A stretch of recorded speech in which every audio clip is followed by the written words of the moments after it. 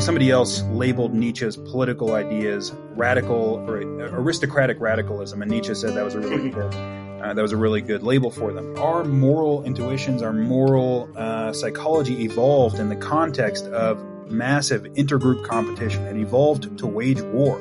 That's what it's for. And we're very good at demonizing the outgroup and construing all of ourselves as perfect angels and ignoring evidence that might hurt our in-group and seeking out evidence to hurt the outgroup. Right? We're very good at doing that. But in the context of trying to solve problems around existential threats, for example, right? Whether it's, nuclear war or, the potential threat of AI, which I had no clue what to think about, but, and stuff like that, right? I mean, all of that's just totally toxic.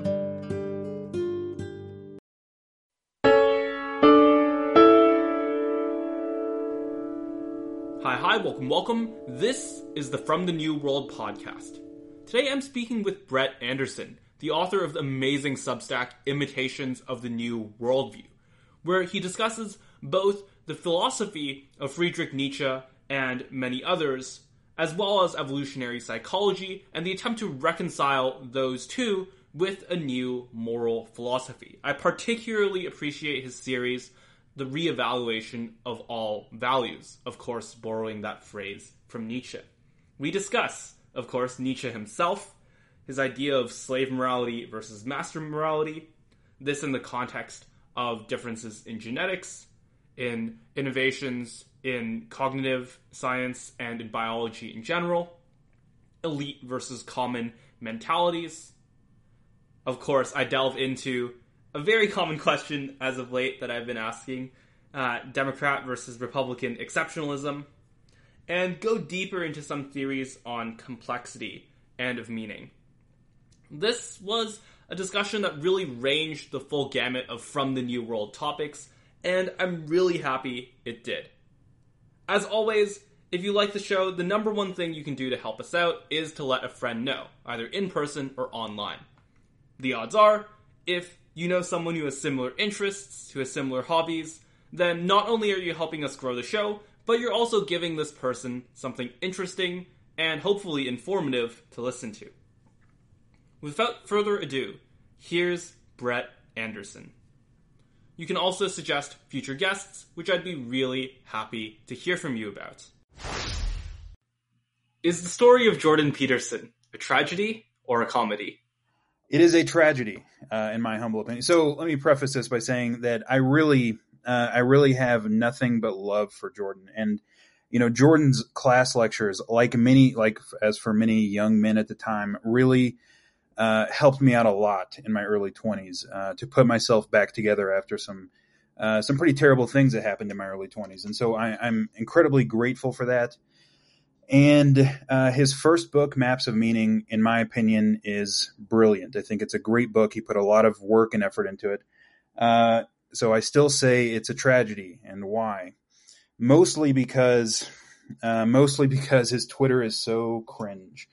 I think that the way that he engages with Twitter alienates many people who would otherwise be on his side, alienates many reasonable and rational people who would otherwise be an ally of his, including me, right? I mean, it alienates me, and I'm somebody who really, by all measures, ought to be, a Jordan Peterson fan, really. And I am in some ways, right? I like his podcast. I like, especially Maps of Meaning and his lectures, but his Twitter is so bad, in my opinion, that it doesn't negate it, but it's counterproductive to even his own goals. And so I won't go through a list of tweets. I think most people are aware of, like, the recent one where he retweeted the Chinese BDSM fetish porn. Right. Yeah. I mean, this is what happens when because I saw that, and you have to be. I mean, I just thought skepticism towards that was the obvious stance, but I think Jordan is so enthralled by the culture war, right, that he views everything through that lens, and he becomes a little gullible about that kind of stuff. And then there's others, right. Yeah. So, and I think something that happens is people become more and more kind of enthralled by the abstractions, right? They really like the abstractions, they don't like asking the question of like, what is the practical effect of all of this, right? Everything is about aesthetics, about, you know, how it makes Right. people feel, how it like riles people up. And it's like, does is like and this isn't to say, like the entire issue of, quote unquote wokeness or the kind of loss of tradition, the loss of religion that Peterson talks about. This isn't to trivialize the issue itself, but it's to point out that, a lot of the things that he kind of cherry picks and that a lot of people in those circles kind of cherry pick is not really all that productive for their own ends. I totally agree. Like the tweet about the Sports Illustrated swimsuit model, right? Like there's an important point to be made there about, what's happening, what is this phenomenon where we're putting overweight people as supermodels, right? That's an important discussion to have. But what exactly is the benefit of the kind of tweet that he's not going to convince anybody, right? So nobody who disagrees is suddenly going to look at that tweet where Jordan implies that she's fat and ugly. He says not beautiful, and then he calls it authoritarian compassion. So that's not going to convince anybody who doesn't agree with you, right? All it does is kind of signal to people who already agree to get them to rally to your side. But the thing is that Twitter has this, it's like a black hole, right? I mean, it's, it incentivizes those kinds of tweets because that's what gets engagement, that's what gets likes, that's what gets retweets. And so, Jordan is as human as anybody else, and he tweets all the time. So I'm sure he, our little reward centers light up when we get some likes and retweets, right? And so I think it necessarily, the more time you spend on Twitter, I think the more you get sucked into that kind of discourse. Right. Maybe the moral of the story here is that sort of these kind of like really strong moral changes, or not necessarily changes, right? They can draw on a kind of past tradition, but that these kind of differences, you should sort of have a kind of private version and a public version, where the private version, you are really kind of taking things to their logical conclusion, really thinking about, what ends you're trying to accomplish. But the public version, you're just kind of, like it's kind of like that meme where I think it's like the Breaking Bad guys. It's like, what are you going on about, right? Like, what are you even talking about? Yeah.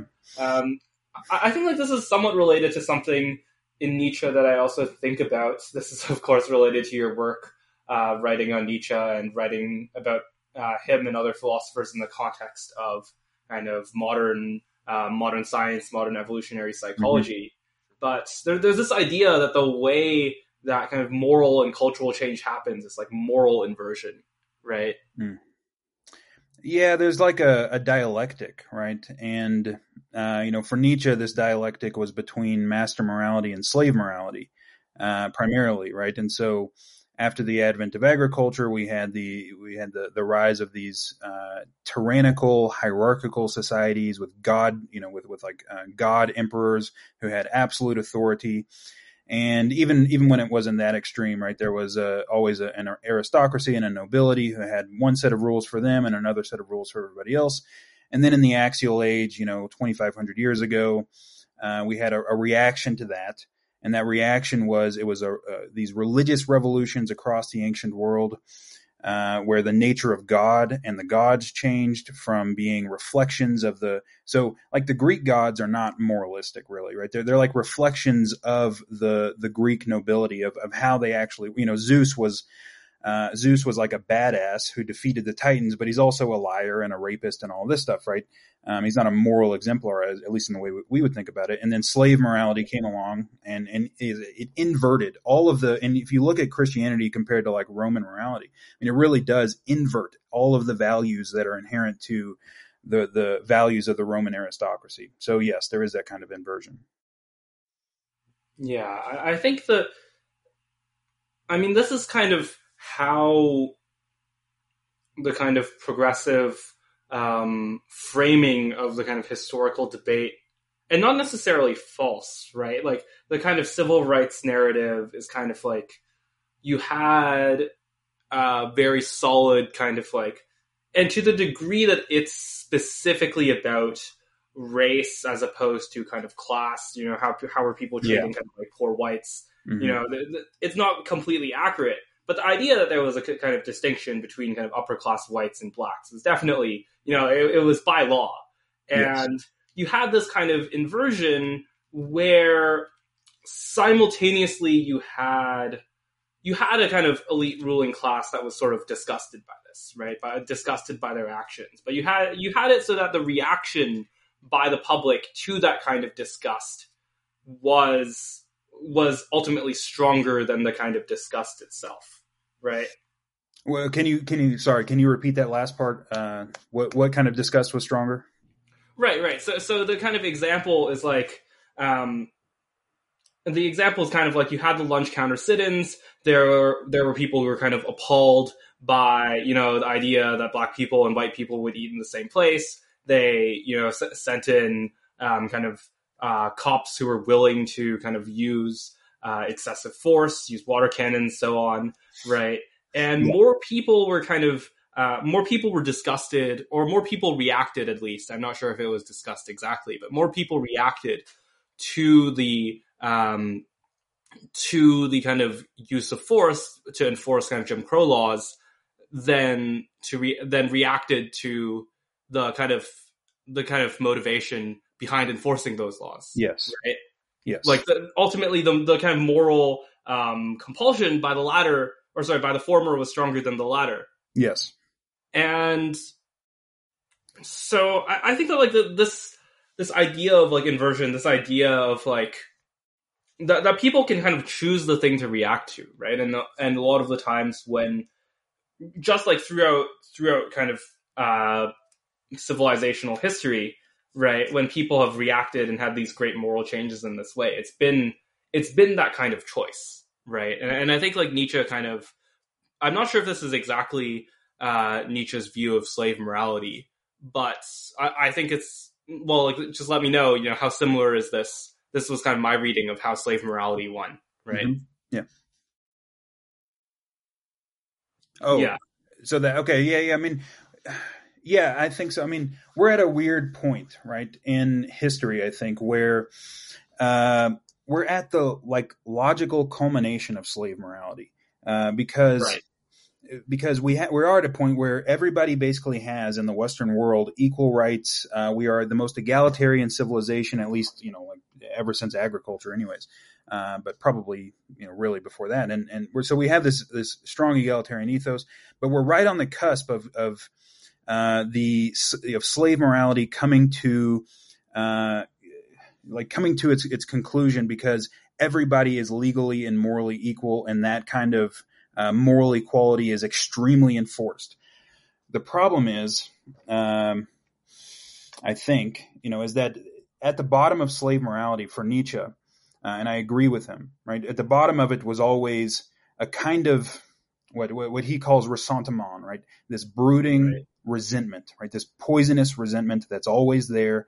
And when it's in the service of, look, if you have real slavery, like that kind of ressentiment is, it seems very justified to us. But for Nietzsche, that kind of ressentiment it also characterizes people who are just losers, basically, right? So, Elliot Rodger, I think most of us remember Elliot Rodger. He was the San Bernardino shooter, or Santa Barbara school shooter. He wrote a manifesto, and it's such an interesting manifesto. I'm going to write about it at some point, because he's not an idiot, right? So he's like a relatively smart guy, and he's very self-aware and very honest. And it's a full vindication of Nietzschean psychology, because he just lays out the whole logic of ressentiment, this impotent drive for vengeance, right? And because he's been a loser his whole life, he's not good at anything, he's not attractive, and all this. And at the bottom of that is like he wants revenge, right? He wants revenge. He doesn't even know what against, right? But against life, against God, whatever. And he takes it out on innocent people. But for Nietzsche, that sentiment is always there at the bottom of slave morality, right? Even there are a lot of things about the ethos of slave morality that may inspire us morally, right? Like the whole Martin Luther King Jr. civil rights stuff, like all of that is slave morality. And I have I don't think there's an issue with that kind of, but what Nietzsche says is like, look, that kernel of ressentiment is always there. And what we're seeing now, I think, is, Douglas Murray wrote this book, The War on the West, and we have basically this religion within the universities that is hyper egalitarian, and extremely vicious in its drive to excommunicate anybody who disagrees at all. And it's directed towards anybody with what they call privilege. Where all of this Nietzsche believed was kind of the logical conclusion of slave morality, if that makes sense. Right. I think that, there's kind of two paths here. One of them that I think I'm going to save for later, where I think I disagree with you, is the idea that the world has become the most egalitarian that it has been. I think that might be true in terms of kind of marketing, in terms of like publicly stated beliefs, but is not necessarily true in kind of both revealed preferences and also just the kind of way we live our lives with technology and with all of the additional capabilities that people have kind of developed over the years.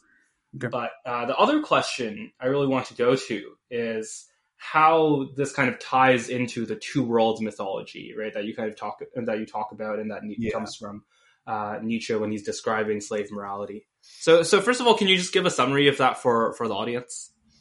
Yeah. So if you are a master, let's say if you are a part of the aristocracy, you're a slave owner, you are somebody who is extremely powerful within your society, you don't need any like metaphysical justification for your moral preferences. You can just act them out because you're powerful, right? You can basically do what you want. Now you have to do what you want in the context of cooperating with the rest of the aristocracy. But the aristocracy itself doesn't really need to justify its morality, right? Its moral preferences. And they don't, right? And we see in the religions that characterize these kinds of aristocracies, right? The gods are not moralistic gods. The gods are just reflections of the aristocracy's own, basically their high opinion of themselves.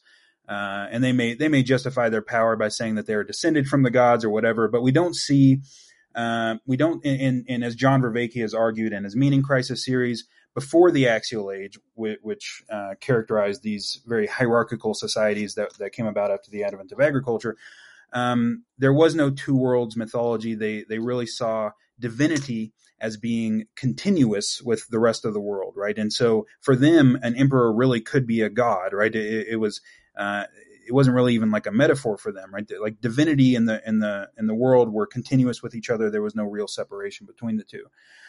But let's just say that you're not powerful. You are not a master. You are a slave or a common person or an oppressed person, and you want to enact your moral preferences. Well, you don't have the power to necessarily. And so the idea here is that what happened was they projected their own preferences onto an all-powerful, all-seeing, omniscient, moralizing God, right? It's not that I want equality. It's that God wants equality, right? Right. And so this was a strategy basically, and that required. So what you require there is this metaphysical worldview where you have, the way it was done. Anyways, I'm not sure if it was necessary to do it this way, but at least in the Judeo-Christian tradition, the idea was that what goes on in the sensual world is. What's the best way to put this? Is somewhat secondary to the true world, the real world, heaven, the supernatural world, which is above and over the sensual world, and which is more important than the sensual world. And that actually what we're working for is, the suffering and all that stuff that's inherent to this life is actually an atonement, and it's justified by the fact that there's another world, a better world that is awaiting us, and all of this. And so that, partly what that was a cultural technology and this is basically what Nietzsche argued in the genealogy. It's a cultural technology to assuage the resentment of the lower classes, right? Because it allows them, at least on some level, to believe, hey, I'm not going to be a king or emperor in this life, but we're all equal before the eyes of God. And then, in the afterlife, maybe there will be some comeuppance. And so slave morality was really predicated on this two worlds mythology. but the problem is that the two worlds mythology at this point is no longer viable to us. Where the scientific revolution has undermined many of the assumptions of the two worlds mythology, like that we were created by a transcendent God and all this because of evolutionary theory. So we're at a point where I think the Enlightenment was partly and the rational moral philosophies of the Enlightenment were in part an attempt to retain the moral intuitions that had been instilled in us through Christianity without the two worlds mythology. All of them, I think, kind of failed, but yeah, that's basically the summary. Right. The big question is, though, like, even with our kind of scientific discoveries, even before those kind of things were discovered, the underlying processes were still there, right? For example, evolution was still there. There was still, for example, sexual dimorphism. There was still a lot of biological, just kind of individual variants. Right, like those facts were still true, even if they weren't as kind of rigorously proven yet. Yeah. But nonetheless, even if you could have this kind of informal, all these differences that you could see in everyday life, even despite all of those, you still had slave morality come and ultimately win. Right, ultimately win the ideological battle. Yeah. So isn't there some reason to think that slave morality can persist even if its kind of factual claims have been debunked? Yes. And I think that it will inevitably, well, Nietzsche basically said it would take 200 years for us to be rid of slave morality. That was kind of his. This was around 200 years ago, right? Well, about 120 years ago. We're kind of in the middle of it. Okay. Right. So, his argument was that, God is dead, but his shadows will remain for 200 years and we have to vanquish his shadow too. Yes. So Jonathan Haidt, his most famous paper was his 2001 paper, the intuitive dog and its rational tail, right? And he argued, and this was kind of a revolution in moral psychology at the time, look, the moral reasoning we do does not drive our moral judgment, right? The moral judgment comes first, it comes emotionally, it comes intuitively, and then the reasoning comes along afterwards to justify the intuitions. And so we have these intuitions, which are very peculiar historically, about things like moral equality, everybody is equal, all this stuff. And at least compared to the pre-axial age religions and even really most of the axial age civilizations, our moral intuitions are extremely kind of egalitarian, compassion based. They're all based on around like harm and care and fairness in terms of equality. And this was inculcated, Nietzsche argues, but not just Nietzsche. More recently, Joseph Henrich argued, and the weirdest people in the world. This was really a result of the ascendancy of Christianity in the Western world. And you can see, of course, how the Christian narrative, which was radical, an extremely radical narrative in the Roman world in which it emerged, because for the Romans, the gods were powerful entities who inflicted suffering on their enemies, and for the Christians, right, we have a god who is a victim, right, a god upon whom suffering is inflicted. So we have this whole victim kind of narrative within Christianity, and anyways, there's a good book. Larry Siedentop wrote a really nice book showing how our modern liberal philosophies and institutions emerged out of Christianity. But I probably lost my point, whatever point I was trying to make. What was I talking about? Right. You were talking about how slave morality. The question was about whether slave morality could persist. Whether slave morality could persist despite its kind of factual claims being debunked. And you were talking about kind of the trajectory from Christianity and into the kind of modern kind of slave morality institutions, the kind of like genealogy between them. Yeah, right. So if we take, Jonathan Haidt's theory about morality seriously, which by the way was almost word for word, Nietzsche basically had the same theory, which he talked about in Daybreak. It's almost uncanny how similar they are. But if we take that idea seriously, what it means is that our moral intuitions are what really matters. The reasoning that comes along with them is just there to justify them. But the problem is that our reasons actually do matter, right? Because unless the reasons are sound, unless they make sense to us, unless they're viable to us, it causes some internal conflict, right? It causes, and it also makes the whole moral system less stable. The reason behind our morality, the reason, the rationalization we use to justify Christian morality was the Christian metaphysics, right? The idea of an equality of souls, we're equal before God, and so on. When that's gone, right, it destabilizes the whole thing. So it will remain, it can remain, and it will remain for a long time. Who knows? But it does destabilize the morality, or at least that would be Nietzsche's argument. And and it's such a big deal. I mean, this is basically what Nietzsche meant when he declared the death of God, right? For him, it's a very big deal because we've lost the right to Christian morality, right? It's going to remain, but we've lost the right to it, and it's going to cause a lot of conflict. I mean, of course, I think we saw this with the rise of communism, the rise of the Nazis, and so on. Right. Yeah, it's definitely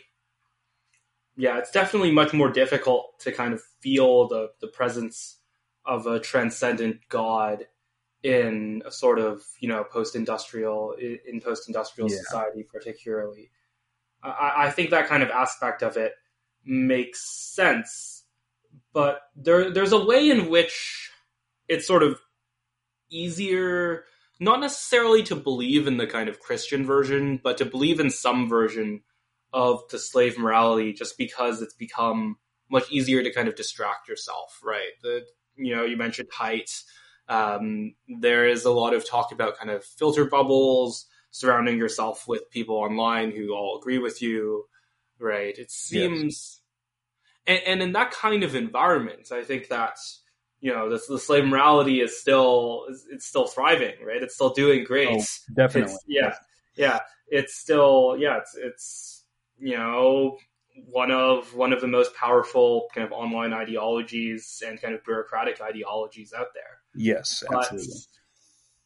So the question is, like, I kind of agree with the general Nietzschean framing that things become unbelievable, right? Things become kind of so contrary to your lifestyle and to your day-to-day actions that seriously, it becomes you can't reconcile it with the things that you're doing every day. But and I believe to some extent that that's true about most people in the world, right? You just look at kind of you just look at GPT-3 or like GPT-4, everything that's coming out. There's much more things in the world that are forcing us to ask, are people actually equal? Yeah. Are people, where is the success coming from, right? Yeah. Like, why are some people successful? And with something like ChatGPT or artificial intelligence, or just, the expansion of technological capacity in general, I think that the idea that inequality is born of oppression, at least in kind of Western countries, is on its way out. Mm-hmm. Like intuitively to me, right? Like, it's on its way out if you're using these technologies, if you're answering the questions they force you to ask. Sure. But at the same time, like, I don't observe that around me, right? Especially in kind of quote unquote elite circles. Yes. So like, how would you square that? Or like, how would Nietzsche square that? Either is good. Oh, I mean, in the elite circles, right? I mean, I call it a religion, right? It's the religion of equality. And if you posit, I mean, even just talking about things that are just blatantly obvious scientific facts, right? I mean, as far as I'm concerned anyways, which is that IQ predicts long-term outcomes and it's highly heritable, right? Even that is still like anathema among a large group of what you might call elites. So they are totally head in the sand, right? We're maintaining our egalitarian ethos or whatever the facts may be, right? And we are going to persecute anybody who would dare to oppose that. Sooner or later, right? I think this stuff has to come to a head at some point. Because at this point we have the technology. So obviously the biggest one, right? The one that, you see the most hostility about is race differences and intelligence or ability or whatever, right? It's not going to be long before we're going to have the technology to answer that question pretty much, without the gene-wide association score. Yeah, like people in my audience are pretty familiar with that. Yeah, right. I think that I mean, the counterpoint to that is that we've had that technology for a while.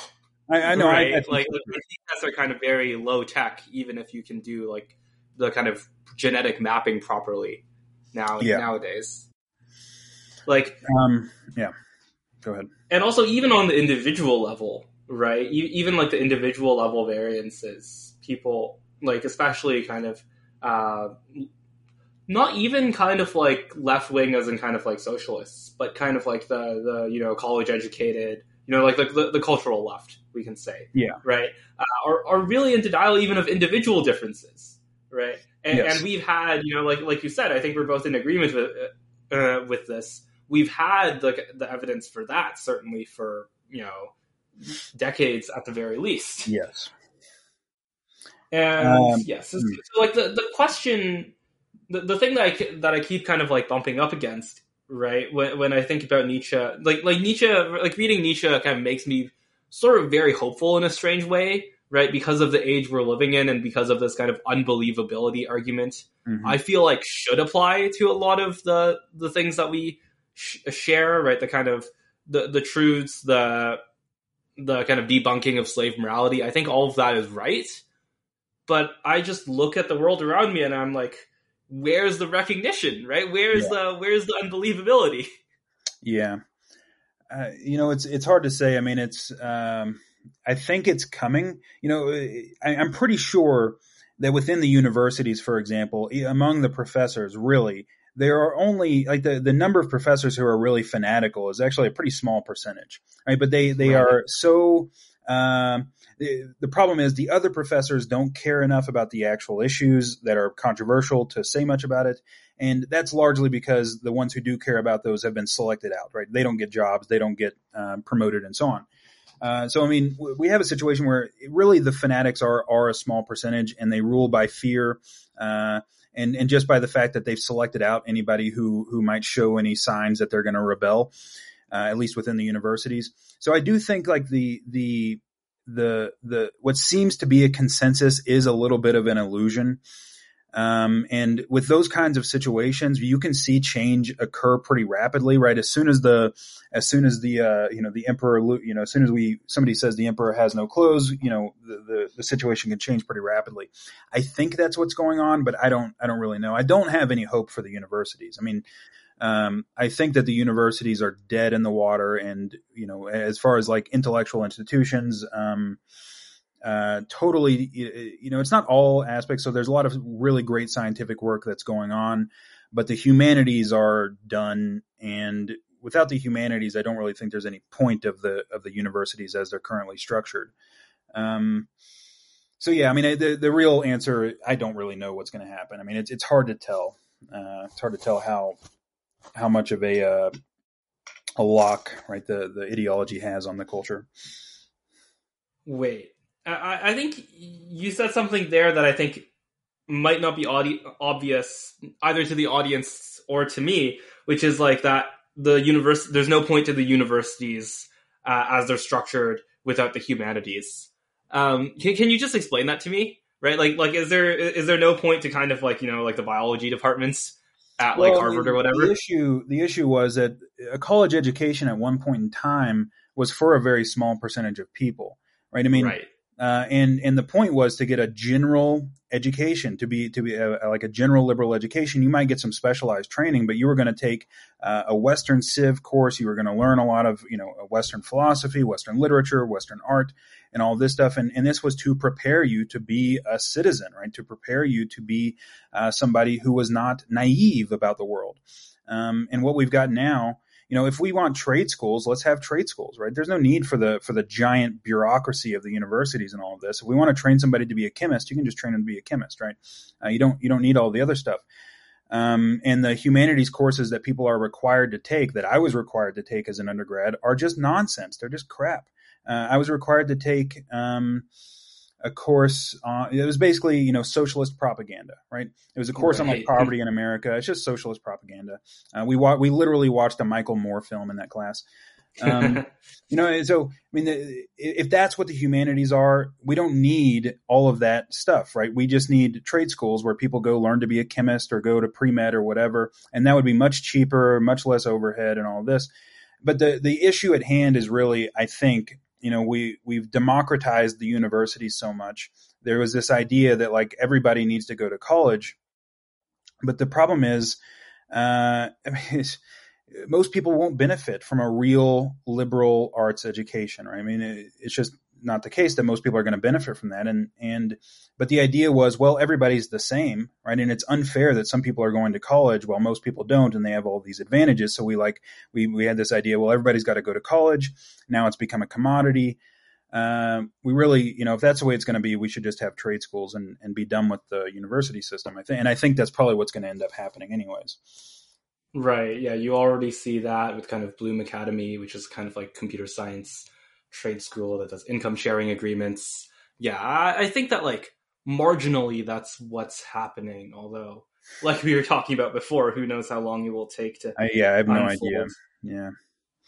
Right. Although I think we shouldn't kind of just, I want to add some layers to this because I don't think a lot of young people, especially like this is, I'm really speaking of myself, like, I don't know, 2 years ago here, that a lot of kind of computer science or math majors or science majors, like the kind of, like STEM majors basically don't really understand what's been lost. They don't understand, what you're missing out if you're not like asking yourself these questions, or really not given the kind of like guidance to ask yourself these questions. Yes. So can you like, what do you think of that? Like if you were to kind of summarize what you're missing out, right? Like what would you say the major benefit of kind of like studying the humanities properly is? Well, it makes you less. I mean, I think there's many benefits of it. Not only the fact that it will make you inevitably, by reading great works of literature and philosophy, it's going to make you a better writer, a better speaker, and all that. So that's one thing. But I think the main societal benefit of having people who really understand the Western tradition, where we've come from, where we're going, and all this, is that it makes them less naive. It makes them less susceptible to fads, to intellectual fads, and so on. And that's extremely important for the functioning of a democracy, I think. Not that I'm all that optimistic about the long-term future of democracy anyways. But I think it's just extremely important to have a group of people in your society who are educated in a way that they understand what your society is. And in the humanities at the moment, we're doing the opposite, right? It's just all propaganda nonsense. It's a one side, we should learn about the history of slavery and all that. Yeah, all that's important. But the total degradation of the great works of Western civilization and so on is just, it's the opposite of really what should be happening, I think. But that's the importance of it, is that it makes you somebody who is able to formulate an argument, but also what you're less easily manipulated, I think, is really one of the main things. Right. Yeah, I think like for me the biggest thing is like kind of like the nuance in how and why people believe things. Yeah. The kind of like, like the kind of way out of like the rationalist hellscape of thinking that, like people either, believe things because they've thought of them rationally and they've considered all of the possibilities and they've weighed it statistically. And, that's how people come to their conclusions. Either that, or it's like this like unknowable thing that's unknowable other than by doing like large sampled studies. This unknowable thing called bias that we can only kind of observe at a very large distance, as opposed to like a question that's been considered by thinkers and by writers and by artists and authors for like millennia. Right. I think that like just in terms of practical use, in terms of like really kind of getting to the bottom of what and why someone thinks about something, and just like persuading people in your ordinary life, Yeah. If you are just kind of like trying to approach that from like a purely kind of like, capital S scientific Yes. way, you're just not going to get the results. It's just not going to be there. You're just missing out. 100. And, like this isn't to like cast doubt on books like The Elephant in the Brain, which I think try to do this. I think those are good books too, right? But we should not ignore, like the millennia of people who've done this. Right. Well, in order to understand something, in my opinion, you have to understand its history, right? You have to understand how it emerged and developed and grew over time. And other than that, you really don't, you necessarily have a superficial understanding of anything, as far as I'm concerned, if you don't understand, where it came from and why it emerged and all this. And so in trying to even understand like political ideologies and so on, right? To see them as just manifestations of like recent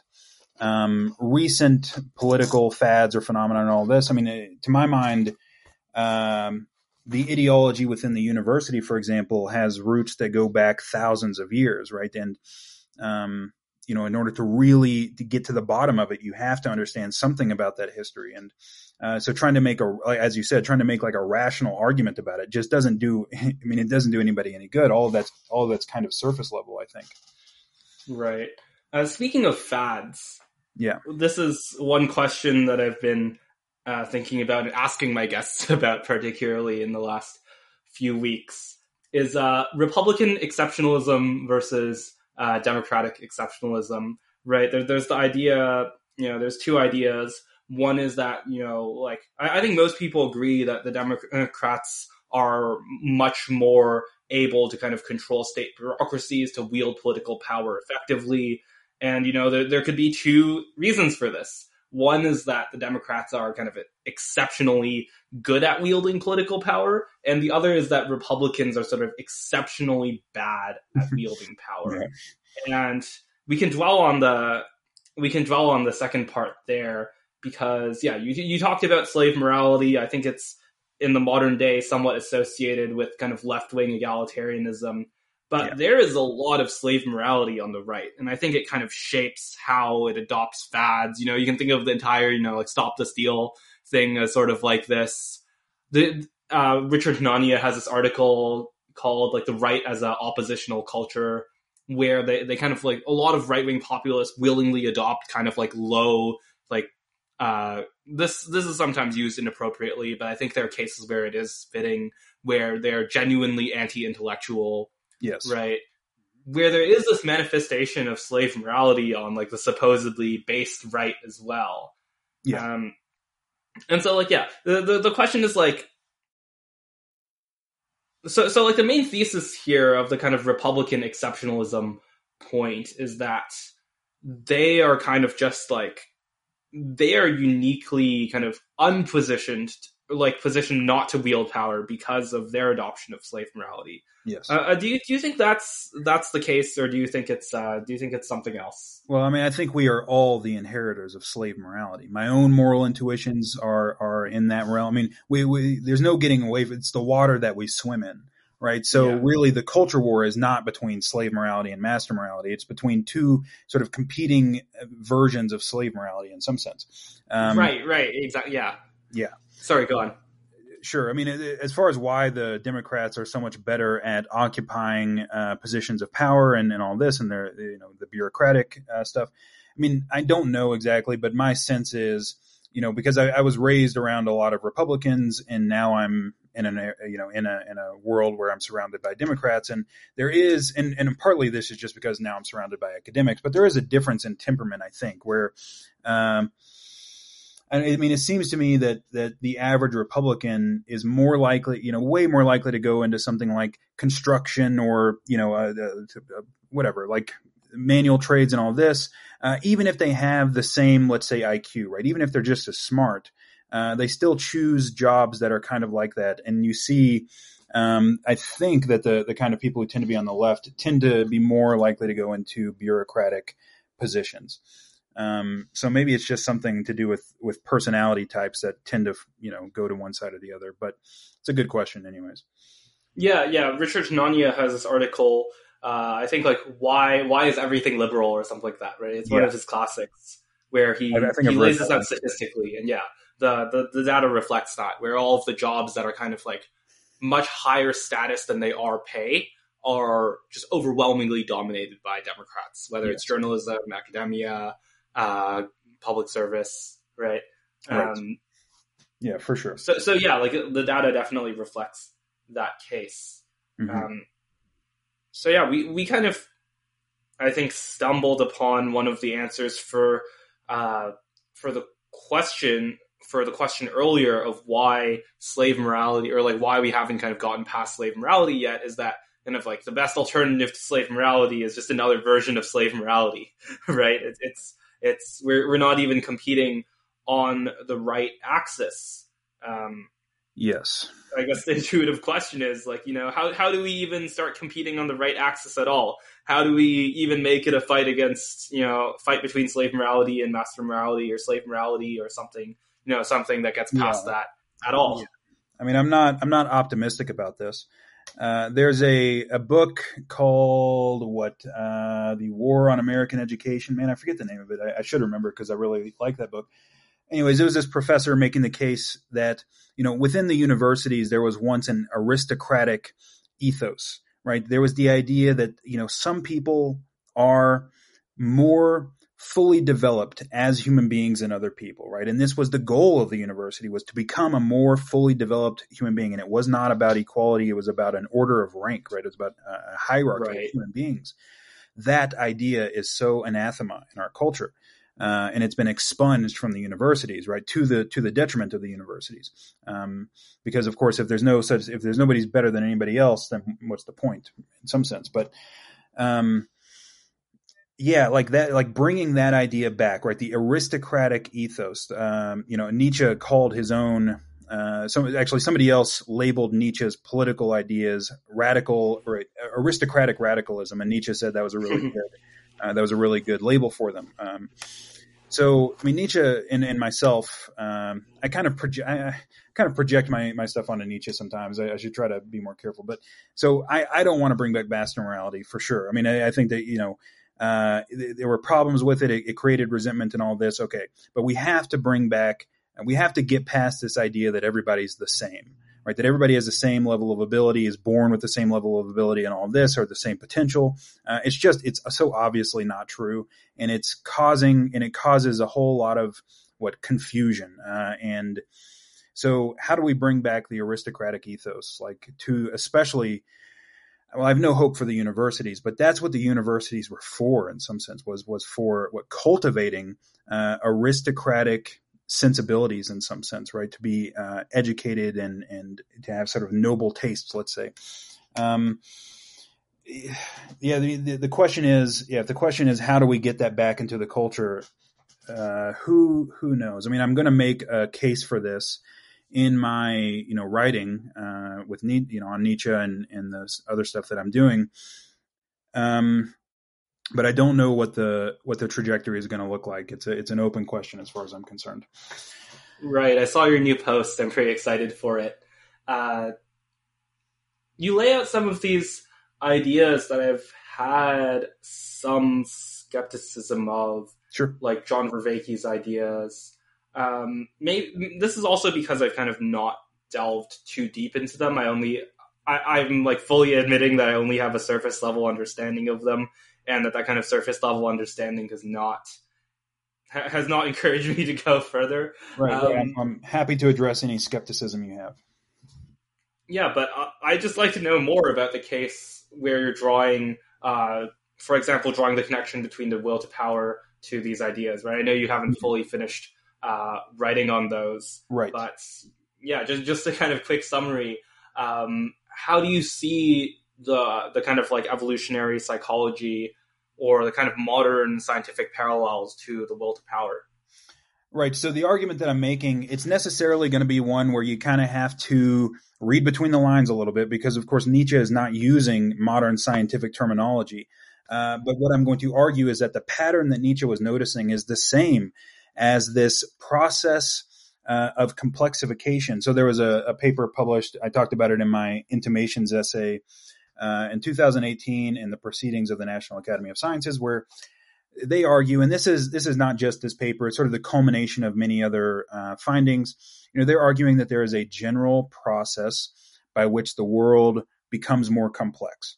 And this process involves, so the problem here is that the laws of physics, as we know them, the laws of nature, however you want to put it, they are pretty simple. They're pretty deterministic. Quantum physics isn't deterministic, but we have no clue what's going on there. But the laws of nature are pretty simple. You can write them all down on a single sheet of paper, and yet we look around and we see this massive complexity, and the world is interesting, right? So where does that complexity come from? So I guess I might want to go through a little bit of the intellectual history here just to sure. Go as deep as you want. Sure. So there was a physicist named Per Bach who was concerned with this issue in the 90s, and he wrote so he did a bunch of research, late 80s, 90s. He wrote a book called, I think it was called How Nature Works, The Science of Self-Organized Criticality. What Bach argued was that complexity has to emerge at the border between order and chaos. Why? Well, a crystal is like an ordered system, and a crystal is not complex because if you know what one part of the system looks like, you know what the whole system looks like, right? It's uniform. On the other side of the continuum is a gas. A gas is, of course, not uniform, or it's not orderly like a crystal, but it's not complex, again, because it's uniform. It looks the same everywhere. So complexity emerges at the narrow window between too much order and too much chaos. The question is, how is it that systems in nature get to that window without any tuning from an outside agent, right? Because we can come in and we can tune a system by changing the temperature or whatever to put a system at a critical point. But in nature, there is no agent doing that. So how does that occur? And this was the origin of the term self-organized criticality, right? So Bach put forward some models. The most famous one is called the sand pile model. But basically showing that systems can self-organize from the bottom up through the interactions of the parts of the system to this narrow window between order and chaos. And at that window, they become more complex. Okay, so that idea did not fully explain the emergence of complexity. There are some problems. So self-organized criticality, for reasons I won't go into, it produces fractal patterns, right? So it produces a pattern that looks the same at every level of analysis, but of course the world doesn't. So we have to understand hierarchical complexity, how different patterns emerge at different levels of analysis.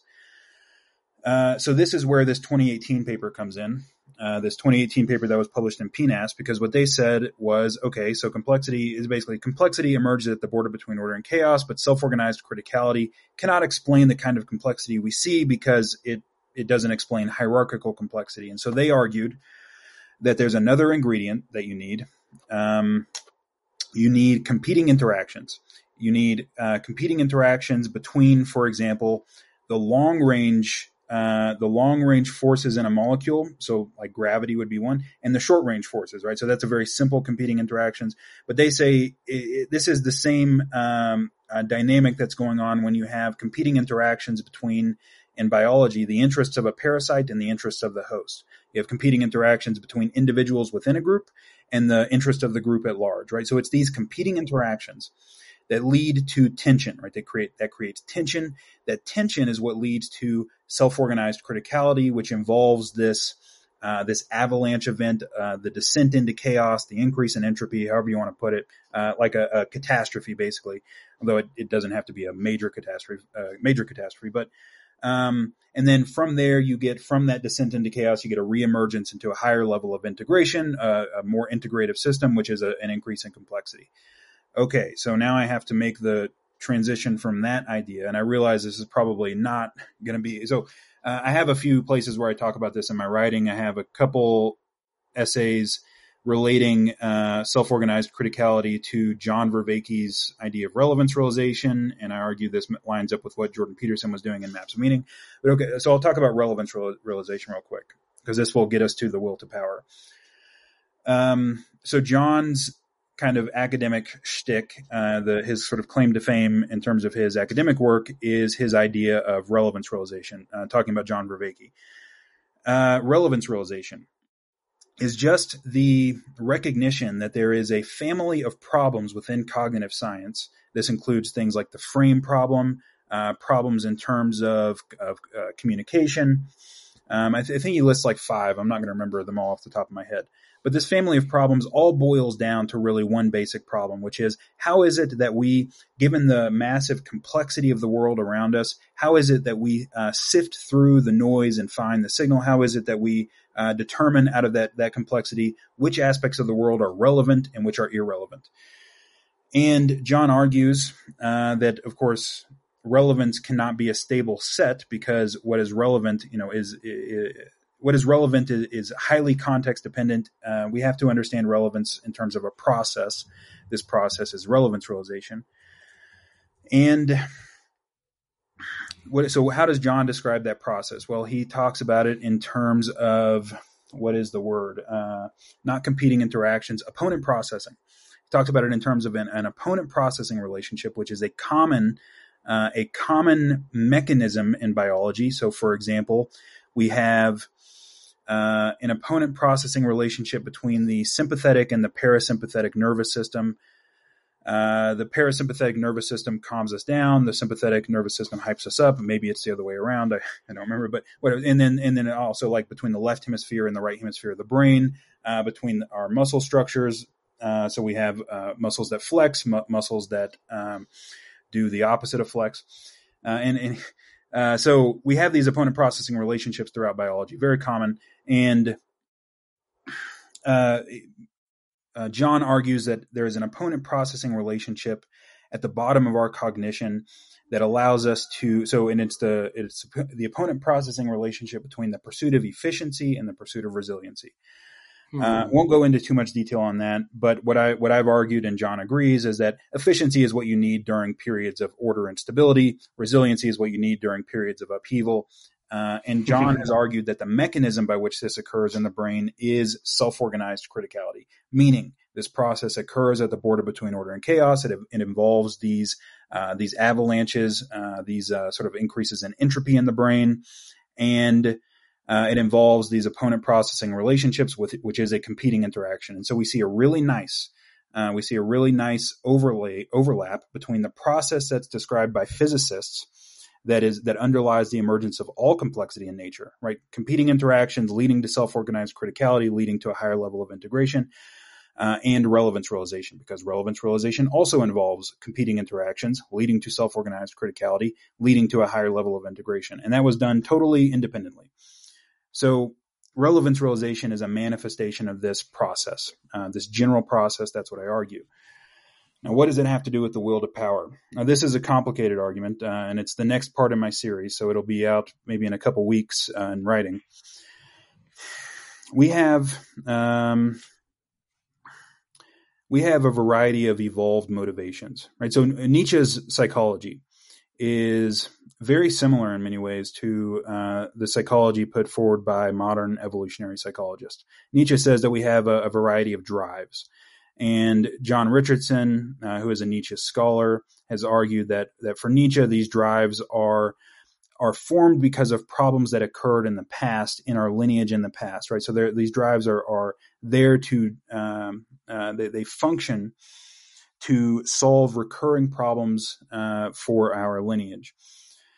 Well, this is basically how evolutionary psychologists describe psychological adaptations, right? So psychological adaptations are solutions. So they're like psychological solutions to recurring problems that faced our ancestors. And we have many of them. And for Nietzsche, we have many drives, right? And these drives compete with each other. But for what Nietzsche argues, and this is where the will to power becomes kind of psychological, what each drive is after is not just, so we have a drive to eat, right?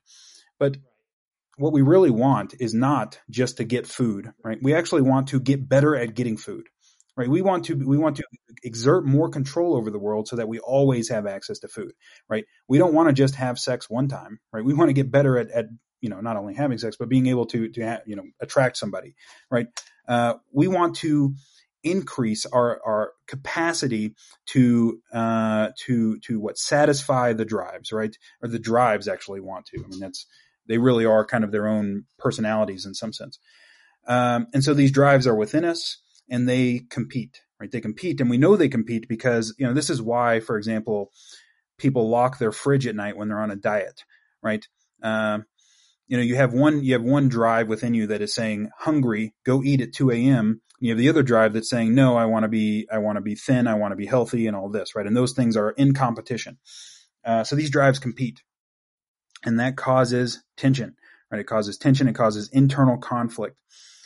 And there are a variety of strategies that we can use to bring to satisfy our drives, let's say. So one strategy that we can use is we can try to suppress certain drives. We can say, you know what, our sexuality, for example, is too out of control, right? We got to just do away with that, right? So we're going to cut it off and focus on the other stuff, right? That's one strategy you can use. Another strategy is to just allow, just be impulsive, right? So I'm just going to do what I want whenever I want and all that. I'm just going to be impulsive, right? For Nietzsche, the optimal strategy was what he called sublimation, right? We want to sublimate our drives in the service of a higher project, in the service of so we're not suppressing them, right? We're putting them all in the service of a higher project. And so but for Nietzsche, this involves the pattern by which this occurs is the same as the pattern that I described earlier, right? So you have this tension between the drives.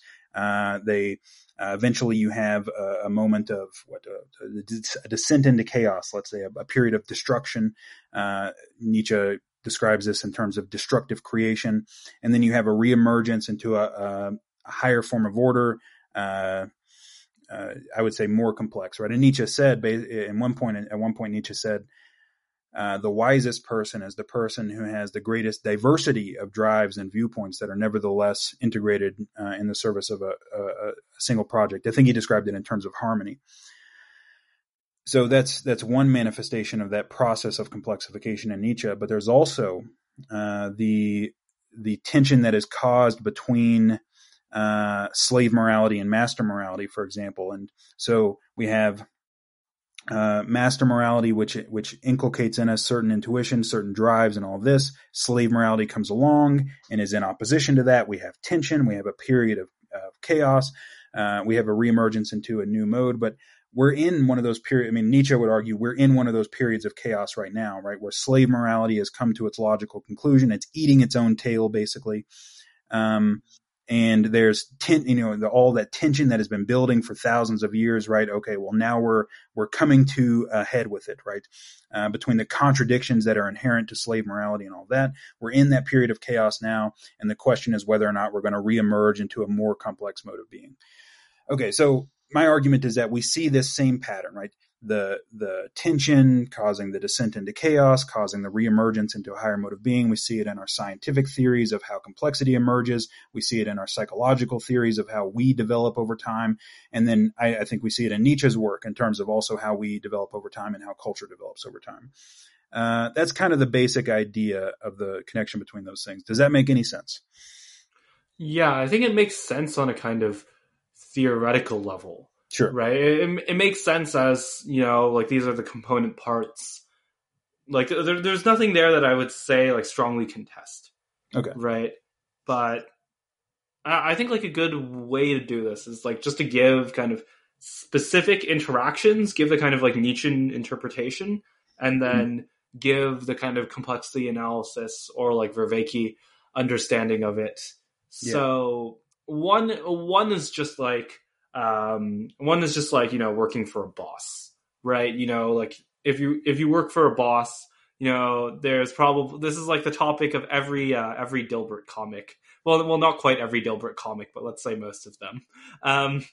And yeah, you're working for a boss. The boss kind of gives you some kind of order. You do your best to, you do your best to fulfill the order, but maybe in the exchange, there's some kind of resentment there, or there's some kind of like conflict there, right? Like what's the interpretation of that? Oh, I mean, I don't know if there is one in the context of what I'm talking about here. I mean, it's not clear to me exactly what the connection would be. So, I mean, for the person, right? So for the individual, coming into conflict with your boss is probably going to cause a certain amount of internal conflict. So on the one hand, you need to make money. You need to, have a career. On the other hand, you want to retain your dignity and all of this. And if you think your boss is mistreating you, you're going to have a certain level of resentment. If you don't act on that resentment, it's going to make you feel weak and pathetic and all of this. So we have internal conflict there. And, the idea would be that there are a few ways you can deal with this. You can suppress one of those drives. And that would be like a pathology of order, right? So the idea here is that with this process, it emerges at the border between order and chaos, and you have different kinds of pathologies associated with whether or not you kind of lean too far towards order or lean too far towards chaos, right? And so if you suppress one of those drives, what you're doing is you're basically saying, okay, I'm going to maintain order at all costs. I'm going to tyrannize the rest of myself. I'm going to tyrannize part of myself, suppress it, repress it in order to maintain harmony, right? In order to keep my job, most likely. On the other hand, you could just have a total psychotic break. And that actually does happen when people are having troubles at work. They have, essentially a nervous breakdown, a psychotic breakdown. That would be something like a pathology of chaos. What the optimal solution looks like, who knows? I mean, you would probably need more specifics, but I guess that's kind of how I would interpret that in that situation off the top of my head. Does that? Right. Yeah. I think that makes sense. And yeah, I think that's a good application, or that's a very intuitive application of those ideas, right? To put it in a way that maybe is kind of like much more practical, it's that people's desires are in conflict, right? That's the core idea, and then everything branches off of that. And I think if you've ever met the only people I've met whose kind of all of their desires kind of line up, probably should be in an asylum, of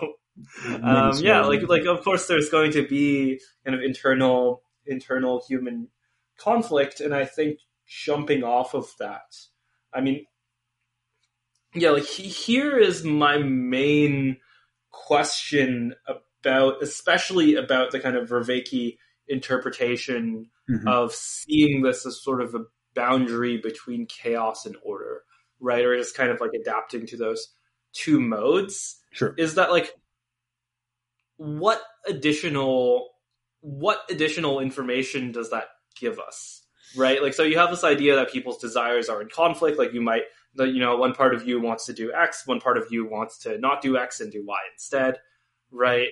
Sure. And then you have this higher idea that's there are some situations where there's a lot of order and there's some situations where there's a lot of chaos, and you're kind of some of your behaviors are adapted to one of them and some of your behaviors are adapted to the other one.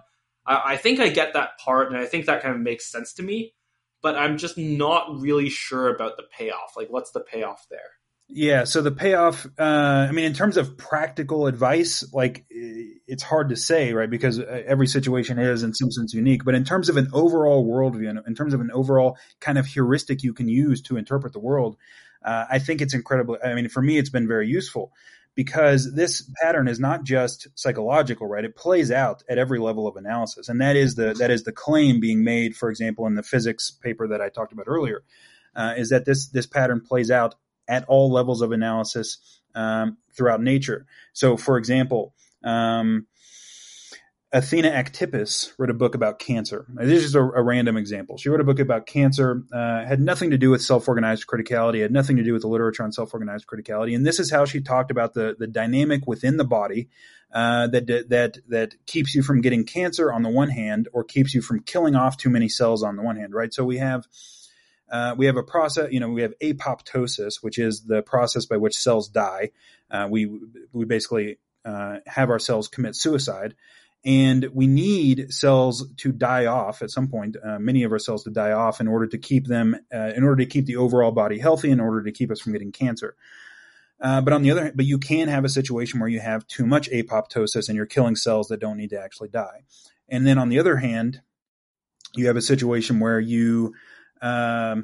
where you're not killing off enough cells, and eventually you end up getting a mutation in one and you get cancer. And she talks about this as the balance between order and chaos, right? That is exactly how she talks about it.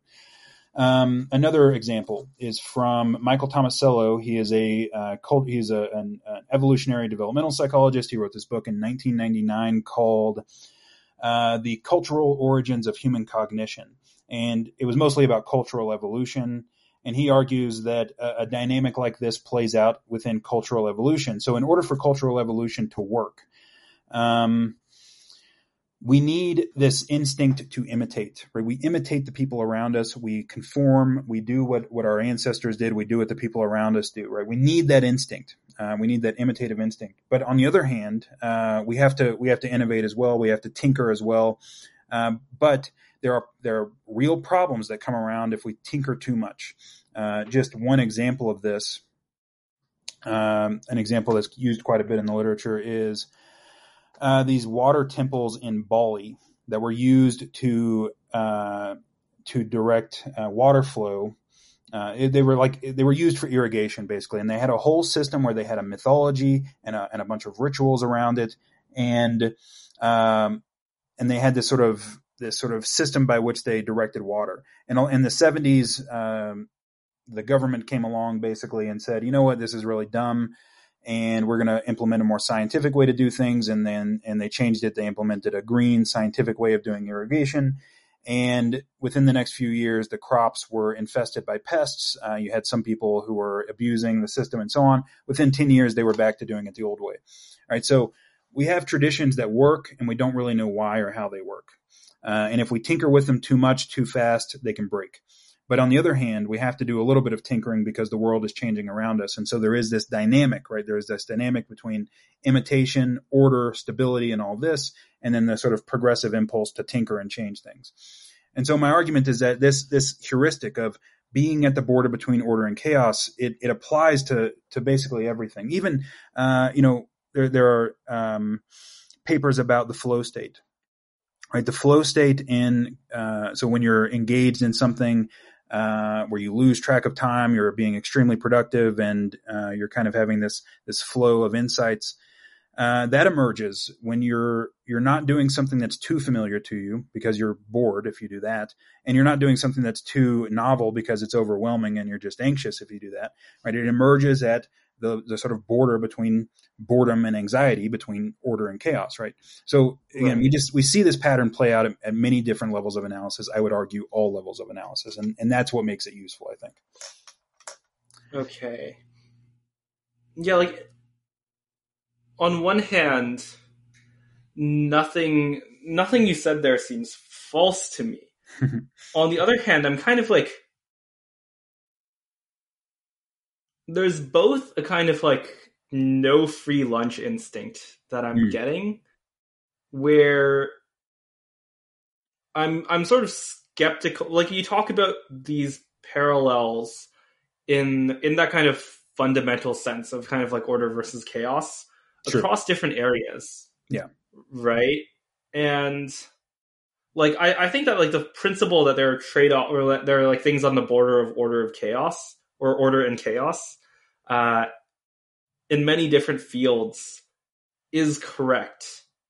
But I'm not sure if the kind of like outtakes that you can get from one field in terms of order versus chaos in that field actually translates all that well.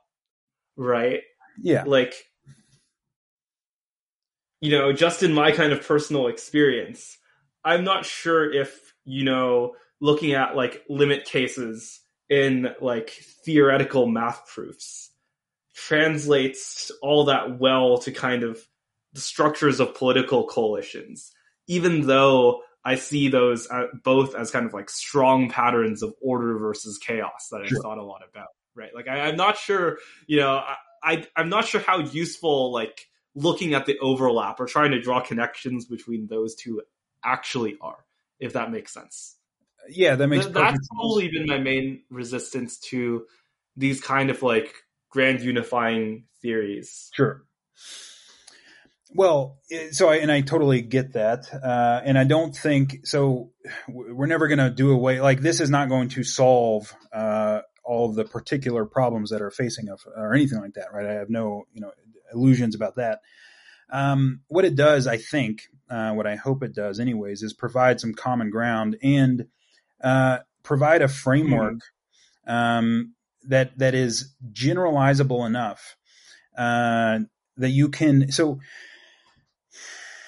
most of the situations that we come across, well, it depends on what your sort of lifestyle is, right? So, for many people, right, they do the same thing day in and day out, and that's all well and good, and that works. But if you're dealing with an extremely novel situation, right, you need heuristics. You need generalizable models of the world that can be applied, even though they're generic. And even though they're generic, they apply to many different situations. And then you have to figure out, well, how does this particular situation line up with the general idea? So it doesn't solve every problem, but it does provide you, I think, with a sort of basic low resolution model of the world. Right. And you kind of need that, right? If you're going to be dealing with novelty, if you're going to be dealing with unexpected situations, you need a low resolution understanding of the world that is functional and that can apply to many different things. And this one has the benefit, to my mind. So the idea that I put forward kind of in my Intimations of a New Worldview essay has the benefit of lining up nicely with what I argue, what are clearly mainstream scientific theories. So these are, Right. The paper I just talked about was published in PNAS, which is a very prestigious journal, and a lot of this stuff is published in prestigious journals that I talk about. So these are not fringe scientific theories. So it lines up nicely with our best scientific theories, and I argue it lines up very nicely with many aspects of our ancient traditions. And this is kind of where Jordan Peterson's work comes in, because in Maps of Meaning, again, totally independently of the self-organized criticality literature and independently of John Vervaeke's work, in Maps of Meaning, Jordan argues that the hero mythology, like the meta mythology, the generalized hero myth, involves this descent into chaos, right, and reemergence into a higher level of order, and it occurs at the border between order and chaos, right? So I'm looking at all of this and I'm like, okay, is that a coincidence?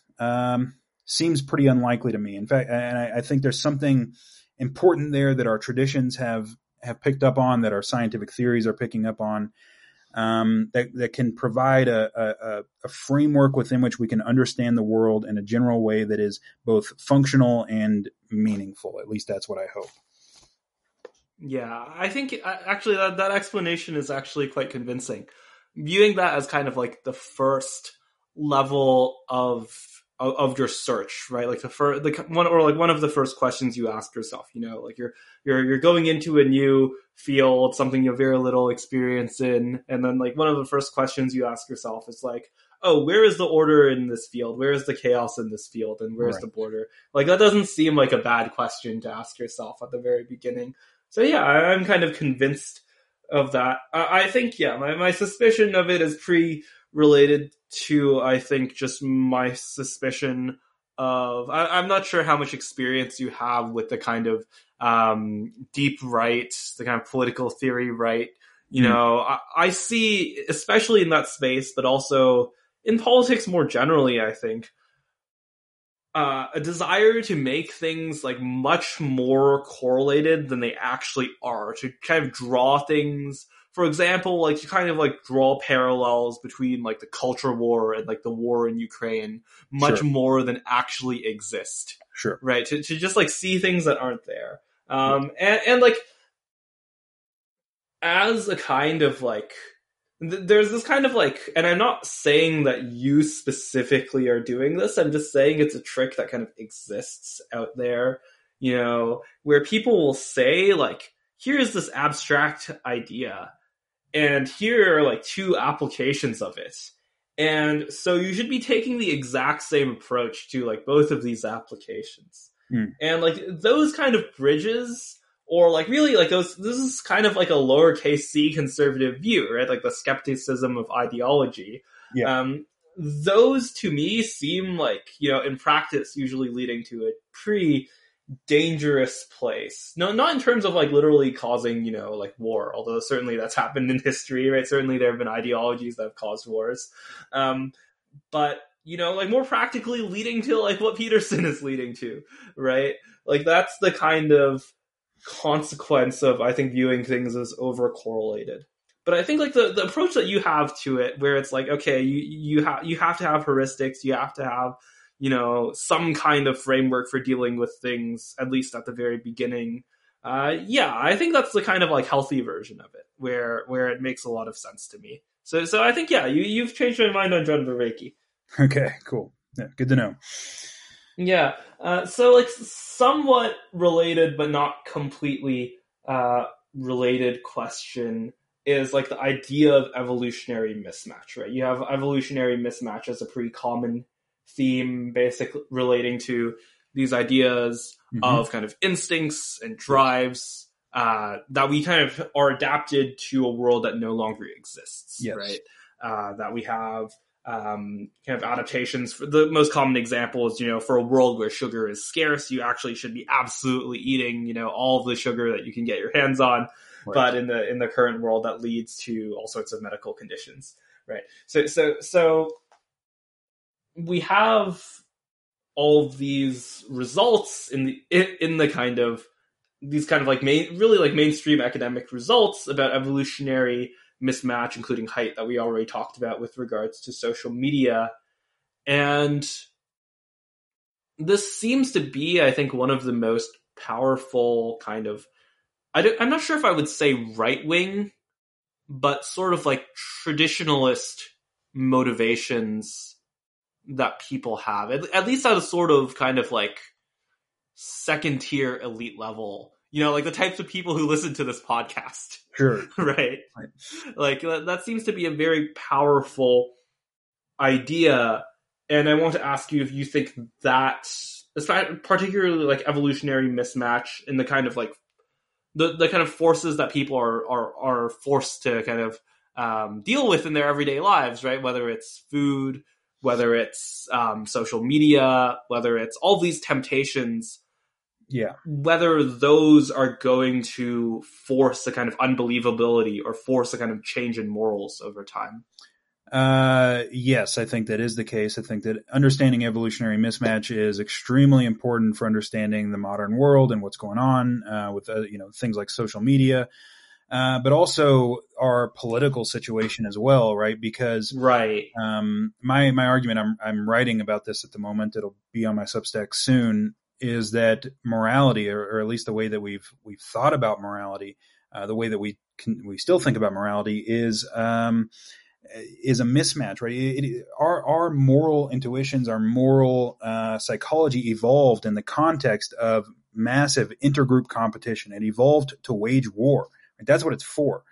And we're very good at demonizing the outgroup and construing all of ourselves as perfect angels and ignoring evidence that might hurt our in-group and seeking out evidence to hurt the outgroup. Right? We're very good at doing that. And at this point, it's, and that serves us well in the context of warfare, clearly.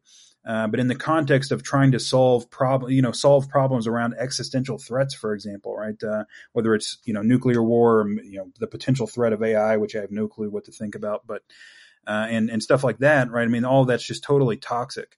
And I do think it is a mismatch. And we've also got cultural mismatches, right? And this is basically Nietzsche's argument about slave morality. In some sense, it's an argument that it emerged at a particular time and place for a particular reason. And the reasons for which it emerged are no longer relevant to us. I mean, that's one aspect of the argument. It emerged in, I think I talked about this earlier, right? Like that way of understanding morality emerged in a context where, we had, slavery and women were treated way worse than they are today, and in a hereditary aristocracy, right? Well, none of those things exist anymore, but we still have those same moral intuitions. So I think there is a mismatch there. And so yes, my overall answer is I think it's very important to understand what's going on and how things are going to develop in the future. Right. How exactly do you frame that kind of mismatch, right? Because I think a lot of people would say something like, okay, like if something disagrees with our morals, then it's just immoral, right? Like that's maybe what people would say. So like, what exactly do you mean by like evolved morality as a kind of mismatch?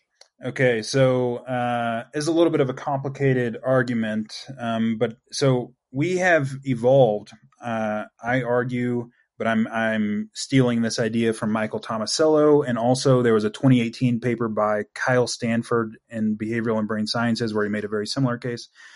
We have evolved to perceive morality as objective. We have evolved to perceive our moral norms as if they are objective aspects of an external reality. So what do I mean by that? If somebody comes in and says, you know what, I think Hitler was really good. Somebody's going to take this out of context. I know it. Okay. I'll put that in the intro. Right. Yeah, definitely. So if somebody comes in and says, you know what, I think Hitler was on the side of the angels. He was doing God's work. Okay. We're not just going to say like, oh, you're wrong, right? We're going to look at this person as if they've just said that the sky is green, right? We're going to look at this person as if they have just said something that contradicts an obvious reality, right? To us, it's obvious. Hitler was evil, right? And so we treat morality as if it is the same thing as saying that the sky is blue, right? That's how we treat it. And that's really functional in the context of group life in the ancient world, because morality only really functions properly if everybody's basically on the same page. And it's also the case that if you grow up in a context where everybody is on the same page, look, the way that we determine whether something is objective or not, or kind of a part of reality, is if other people agree with it, right? So like, for example, if Joe the caveman sees an antelope, but his buddies who are right there don't see the antelope, right? Well, then we say, okay, well, Joe probably just saw some rustling in the grass. But if everybody sees it, then we say, okay, it's very likely that that's real, right? Well, if everybody in your group agrees, eating chicken is wrong or whatever, or if you're in India, like eating cows are wrong, right? Or whatever. If everybody in your group agrees about a moral norm, it's going to appear to you as if that's like an obvious objective reality. And that is how moral norms tend to appear to it. There's research indicating that people do see ethical norms as objective as facts about the world, oftentimes. That though is, a mistake, right? So moral norms are not built into the structure of reality. It would be really weird if they were, given the existence of massively conflicting moral norms between cultures, right? They can't all be objectively true. So that understanding of morality, which is extremely intuitive to us, it comes naturally. I argue that it's mismatched to our current world, and that understanding of morality is toxic because, if you're a progressive Democrat or whatever, and somebody says, hey, I think Trump is doing a great job, right? Well, it's as if this person has said that the sky is green. You look at them aghast, like, oh my God. And the same thing is true to a large extent for Republicans with Democrats, right? We just can't understand how anybody. I know many such people. Right. We just can't understand how anybody could believe that, right? Or that's how people act anyways. And so, yeah, that's what I mean when I say there's a mismatch. Our evolved psychology it makes us, or it at least compels us to construe morality as if it's an objective aspect of the external world. That makes us very hostile, or at least it facilitates hostility towards people who don't share our moral assumptions. And that was really functional in the ancient world, but probably not so much today.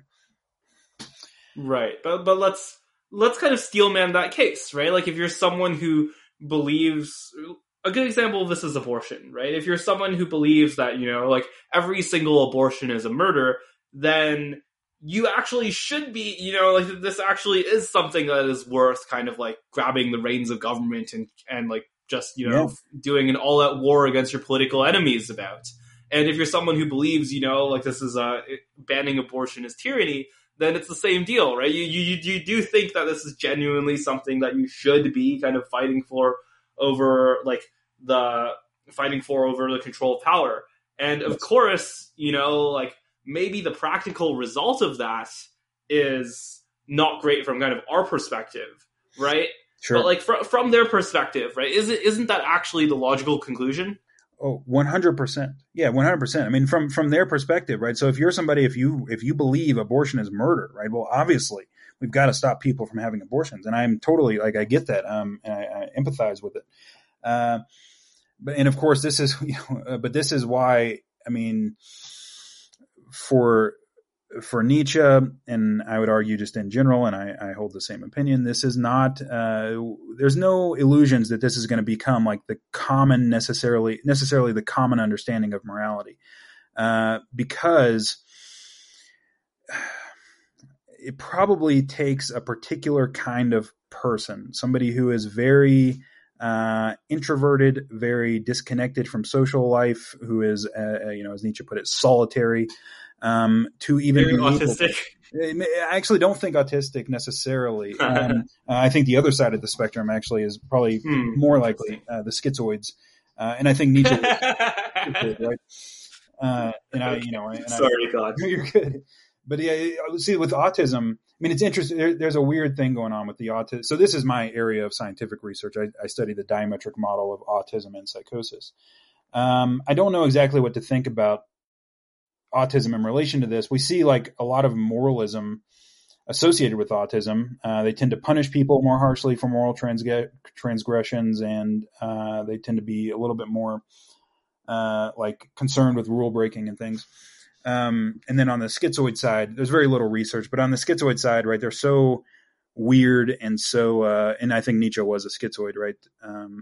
They're so like disconnected from social life, but it's in a different way than people with autism are, because people with autism, they tend to be motivated to socialize, but they're not very good at it necessarily. And then people on the schizoid side, there's just no motivation at all, right? They're like totally fine being alone all the time. And, but anyways, I don't know exactly what's going on there. But yeah, it's probably not the case that everybody's going to come to that understanding of morality, but maybe if enough people do, we can kind of cultivate an aristocracy. I mean, that was really what Nietzsche wanted to do, was to cultivate an aristocracy that was beyond good and evil, right? That's kind of how he talked about it as the solution. Right, yeah. Yeah. Although this is something that I kind of like to do. I kind of like writing apologias, not necessarily in the sense of like in the Christian sense, but in the sense of like, here is a compelling narrative to people who are kind of inside a bubble, right? Or in their case, a kind of like, a kind of like coherent worldview, a worldview that actually, establishes its principles and is actually consistent. And saying like, let's take those principles and let's try to kind of find either some contradictions or try to work our way out of them. Where I think there is a lot, like there's one way where we say, there's kind of like the Jonathan Haidt version where we say like, yeah, a lot of people are becoming extremists because of social media, because they have access to kind of homogenous communities in terms of like ideology, where it's all kind of incentives. And there's the more kind of there's the kind of argument that takes people more for their word, right? When they say, like I believe things for X, Y, Z reasons. Yeah.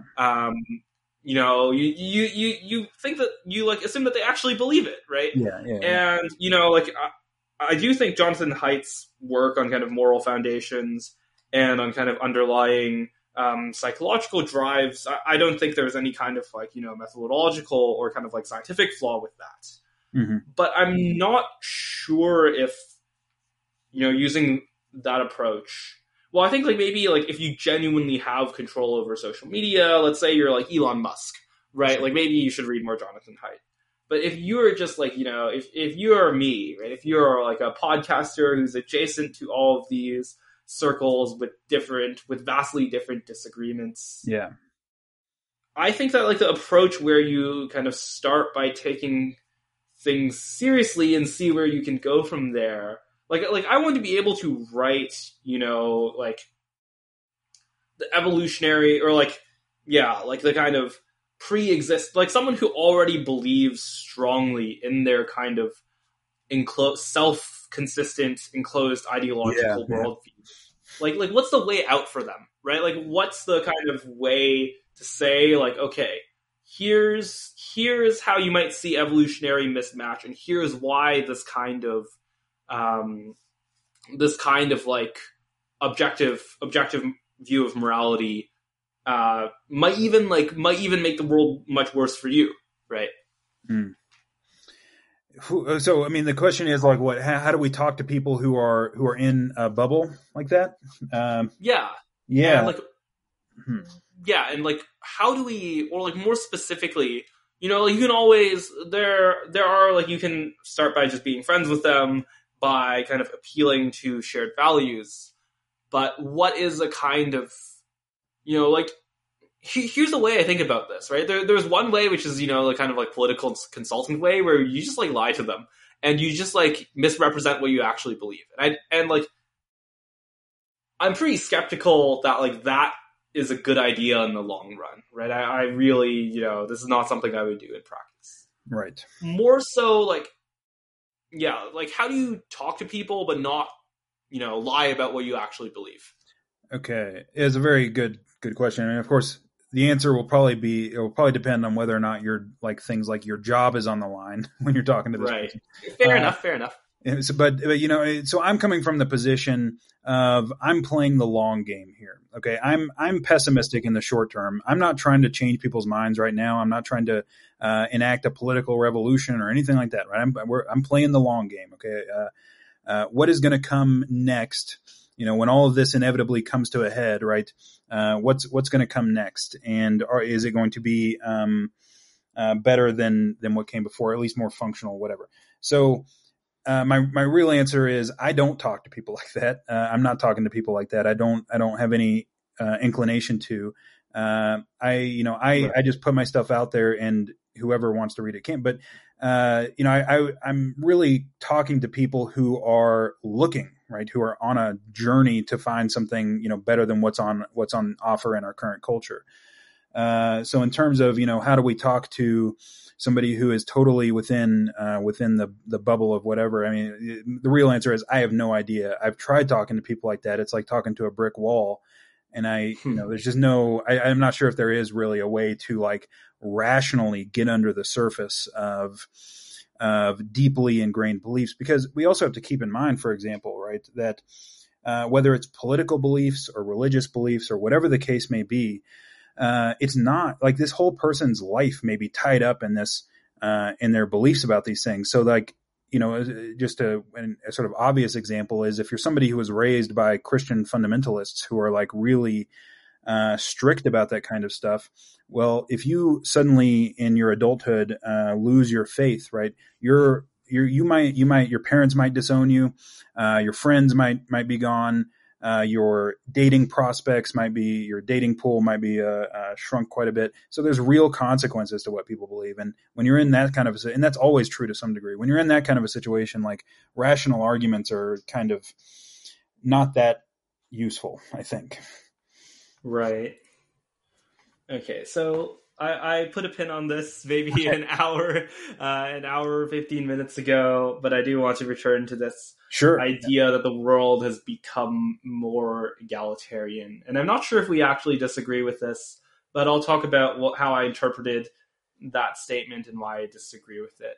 I think like the positive case for that is, just look at the universities, just look at the media, right? This kind of slave morality, this kind of idea that people are only unsuccessful because of oppression or because of basically like external factors is more popular.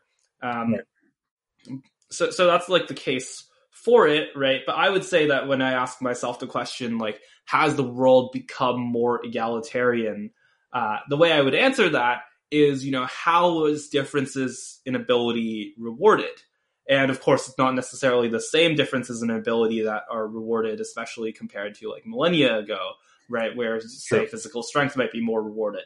But just the degree to which individual differences are rewarded, the degree to which, you can be Elon Musk or Jeff Bezos or, a plethora of, even if you're just like a multimillionaire, right, who's no one's heard of, you're still a multimillionaire, right? That's still you're still having a very, prosperous life, very happy life, very maybe busy life, right?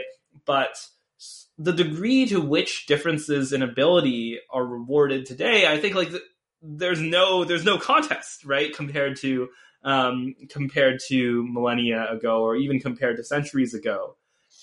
And not only that, right, there are actually very clear systematic reasons of how you engage in the world that have resulted in that, right? There's this book, Hierarchy in the Forest, Yes. and a very good review by Rob Henderson that I think I'm going to link in the show notes, which basically outlines like egalitarian norms in tribal societies. Yes. Or in like hunter-gatherer societies.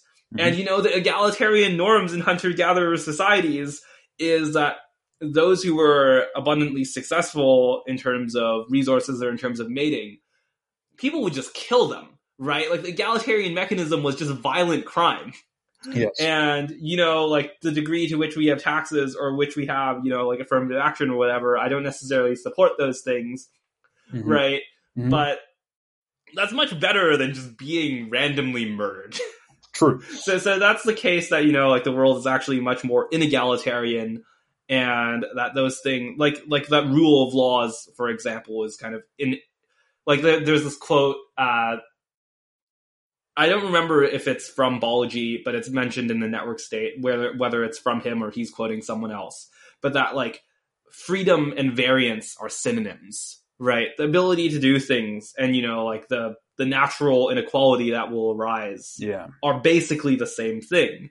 And that to the degree that like technology has given us that, and that, our kind of societal arrangements of kind of rule of law, and freedom of association, to the degree that it still exists, which, compared to the past is still much greater, or at least compared to the distant past is still much greater. Yeah. That is a kind of much more inegalitarian world than before.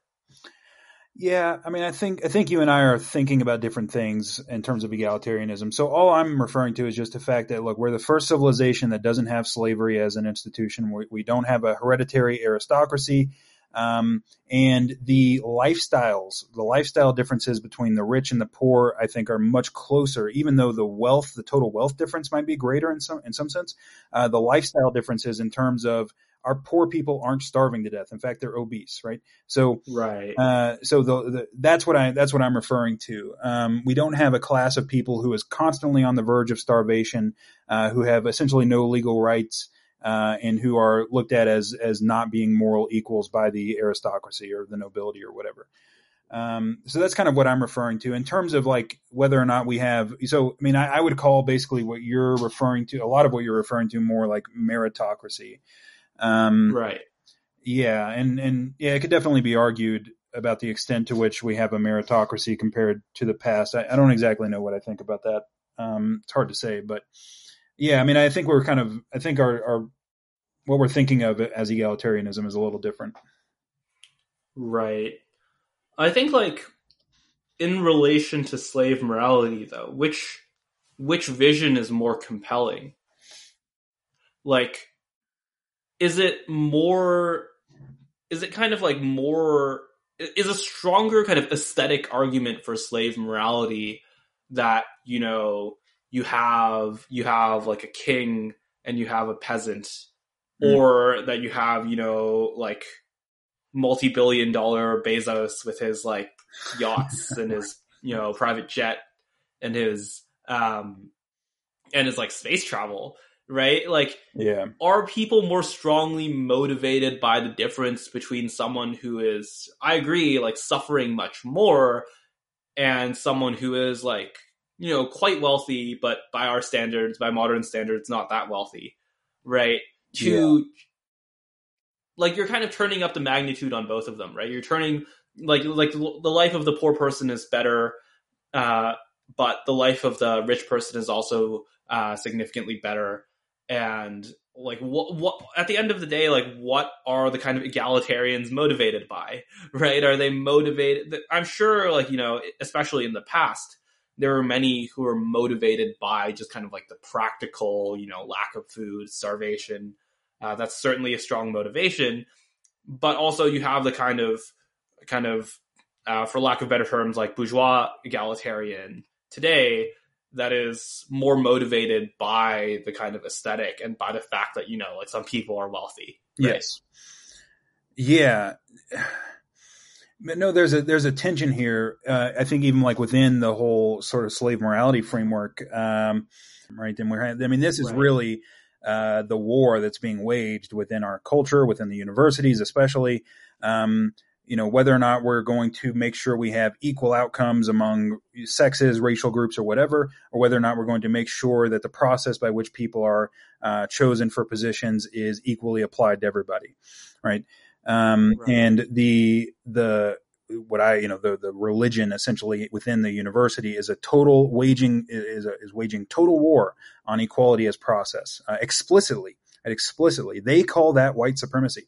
And you can see this in like Delgado and Stefanchic's book on critical race theory, their textbook on critical race theory. They argue that they don't like the concept of rights because rights are about the process, and rights don't make people equal in terms of outcomes, right? They say that explicitly in the book, right? And right. This is a pretty common attitude. So, there is this tension, right, between in our culture, which is these are two different strains in some sense within slave morality. I'm very much on the side of the equality as process strain, but these really are both strains within slave morality, I think. And I don't know exactly what's going to happen there, or really I really don't even know exactly how to think about it. But I do think that tension, in terms of what we think of as equality, is important. Yeah, so that's interesting. So you see that's interesting. I can kind of see the argument for it. So let me just clarify. So do you see the kind of equality of process as also being a part of egalitarianism and or slave morality, or do you just see those as different things? Oh, I do see it as being part of slave, like in the tradition that was cultivated by the Christian moral ethos. Yes, I see it as being within that tradition.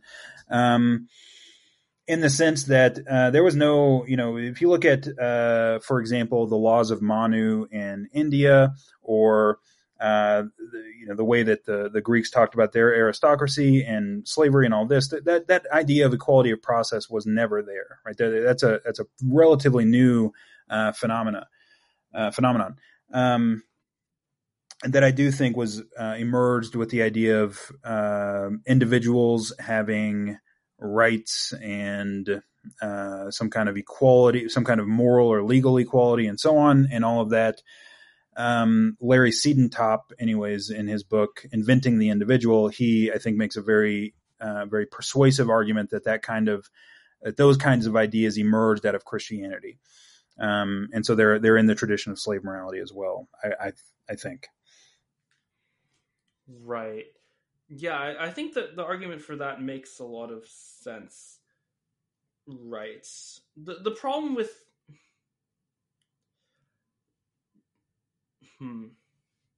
like I think that makes sense, but the problem is that the kind of like so here's my like steel man of critical race theory. Sure.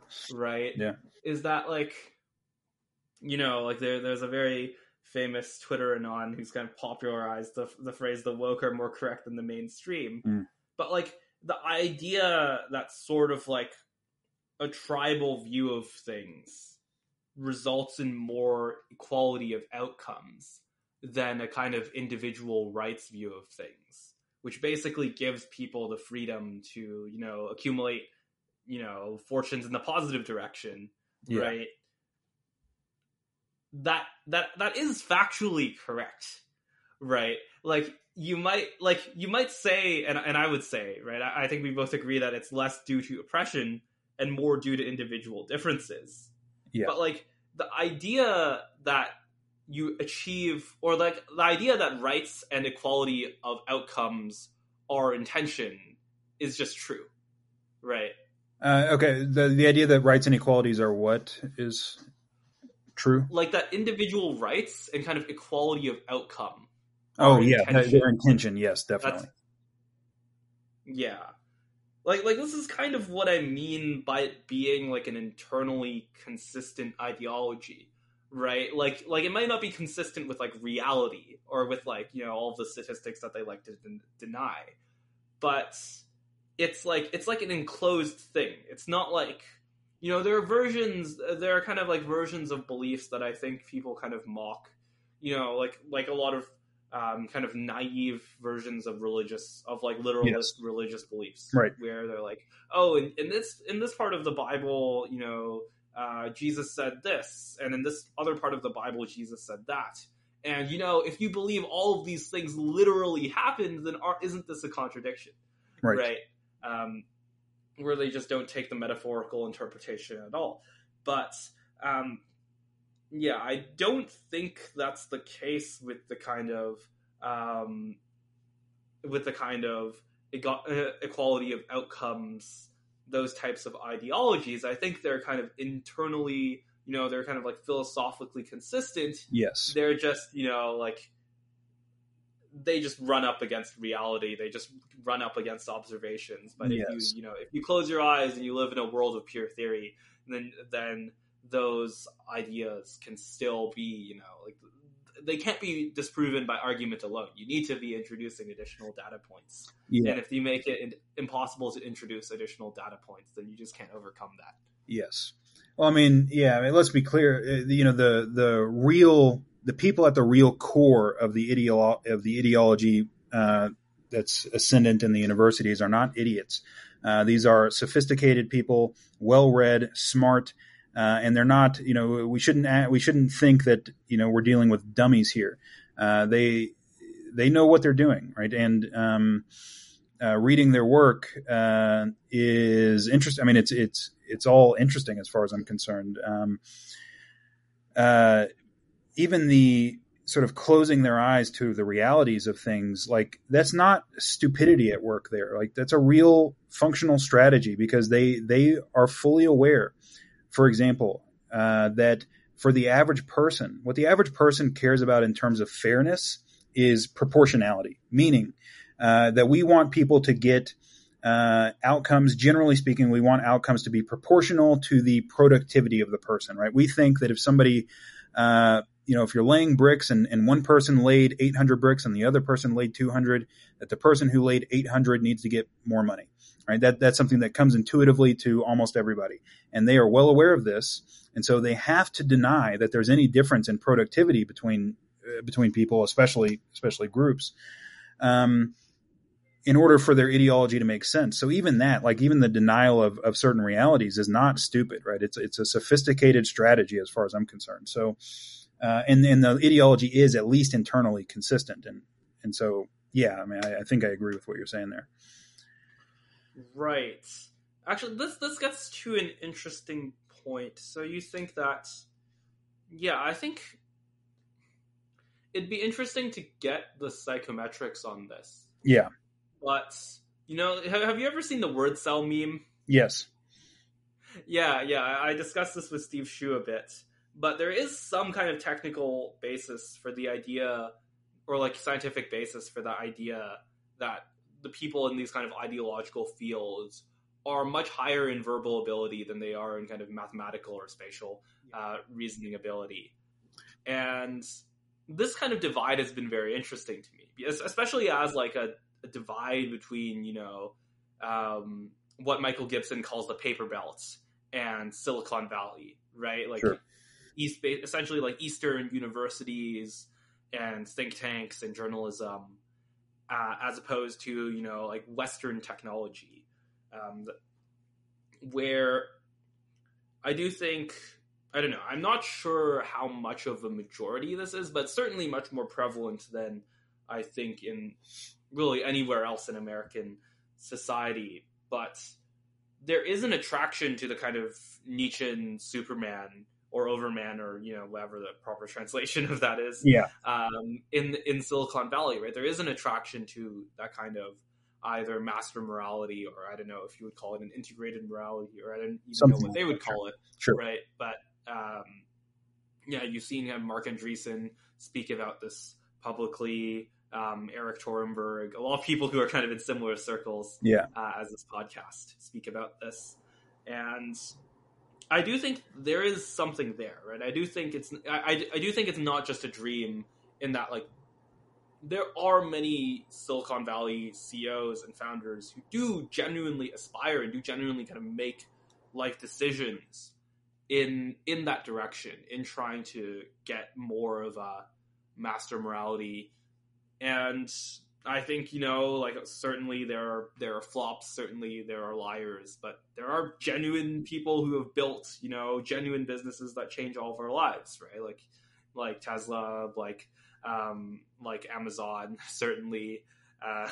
Like that's also that's a real phenomenon as well, right? So the question, I guess, is like, do you see? I'm not sure how familiar you are with the kind of Silicon Valley or the kind of business landscape more generally, but do you see that as a kind of emergence or a kind of place for more aristocratic values to kind of develop? I have no idea. I mean, you're right. I'm not that familiar with it. I'm not that familiar with that culture. I'm really much more in the sort of evolutionary psychology, psychometrics, scientific world. Like that's sort of what I am familiar with. And I don't really meet or talk to a lot of people. Yeah. So I don't meet or talk to a lot of people from that world. So I really don't know anything much about that. Right. This is, I wanted to ask this since the beginning, but I just never found a place to properly flow into it. But definitely want to get this before the end. Sure. What's Nietzsche's relationship to truth? Like, did he believe in a kind of like capital T truth? So, in answering this, I want to preface this by saying that there's a large philosophical literature commenting on and interpreting Nietzsche, and there's disagreement about this within that literature. So I'm going to give you what I think is the most appropriate response, and everything I say here is like consistent with a mainstream interpretation, so it's not fringe or anything. But my answer to this question is definitely yes. 100% Nietzsche believes in truth. In fact, he believes in truth so much that he's willing to question the very idea of truth, right? He wants to know the truth about truth, right? That's, he's willing to question the very concept of truth, and because he's so after the truth. And there's an early essay by Nietzsche called "On Truth and Lies in a Non-Moral Sense." I haven't read that essay in a while, so I don't remember much of the details, but in that essay, when people talk about truth in relation to Nietzsche, it's normally in relation to that essay. And I do think he held a lot of these ideas later on in his life. So for Nietzsche, it's definitely the case that the way people intuitively and naturally think about truth is not the way Nietzsche thinks about truth. So for Nietzsche, every time we generalize, every time we use a concept, and I think the example he uses in that essay is a leaf. So when we talk about a leaf, right, the fact is that all leaves are like totally different from each other. If you go down to the very small details, right, they're all totally different arrangement of atoms for each leaf, right? And so we falsify the world in some sense when we generalize. We falsify the world. We make things equal that aren't actually equal. And this is kind of Nietzsche's rejection of a correspondence theory of truth, right? So the correspondence theory of truth is, to put it very simply, there are different versions of it. It's just the idea that, our language maps on to the real world in almost like a one-to-one fashion. Something like that anyway. But Nietzsche clearly has more of, I think it's really a kind of unique view on truth in some sense, because it's kind of a pragmatist view in that he thinks that a lot of what we call truths are useful fictions. But in the end, he's still calling them fictions, so it's not really a pragmatist view of truth. But so I won't go too much into that.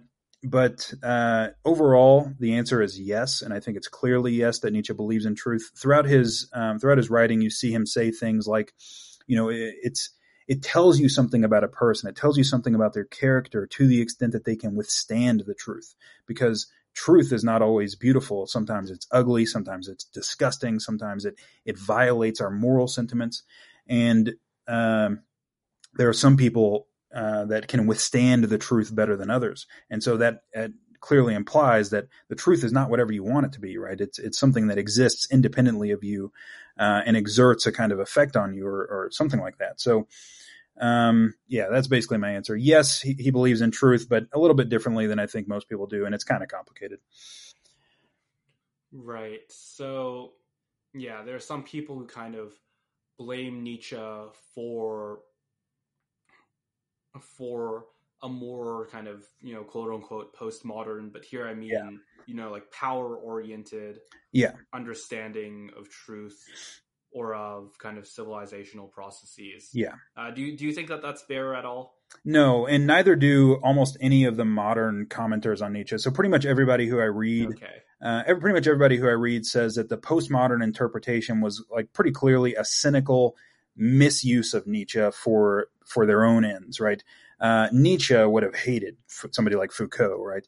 I mean, I think he really would have despised him for his whole. I mean, Foucault was clearly in the realm of what Nietzsche called the preachers of equality, and people in that postmodern tradition are all kind of in that realm. So I think it's almost a consensus within the literature, at least from what I read, that the postmodernists abused Nietzsche, and that he, although he does have some postmodern views, like his view of truth is in some sense kind of postmodern. He would not have approved of the way the postmodernists abused him. Right. So I don't know though. Like that sounds like there is some kind of relation there, right? That kind of concept of like maybe he did not agree with their kind of ultimate conclusions, right? But I mean, like I don't know. I don't know about this, right? So this is kind of purely dependent on your last answer. But my interpretation of that answer is that there is some kind of link in how they think about structures, and maybe this leads to completely different conclusions, but that there is some sort of, this isn't to ascribe any of their actions to Nietzsche, of course, or any of their beliefs to Nietzsche, but there is a kind of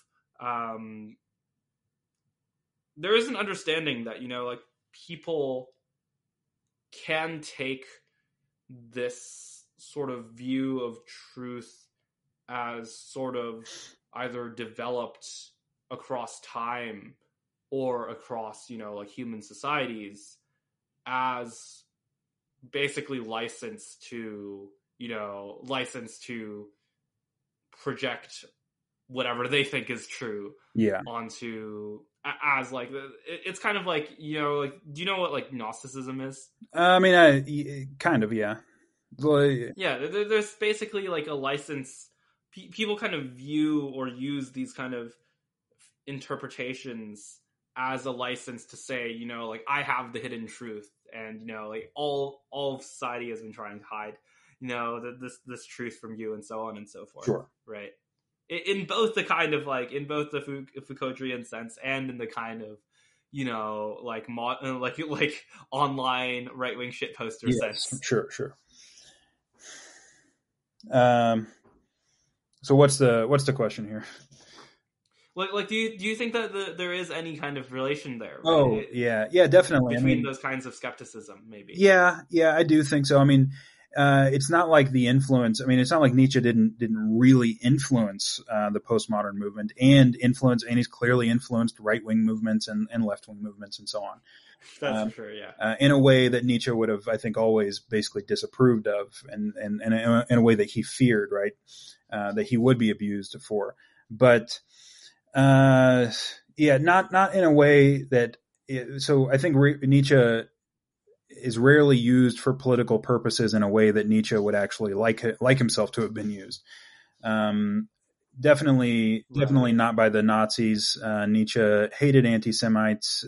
Even though he said some things in his work that might be construed as anti-Semitism, what we have to understand about that is that when he says that the Jews were the most like, their hatred was, they were the greatest haters in the world, right? For Nietzsche, that's not an insult in some sense,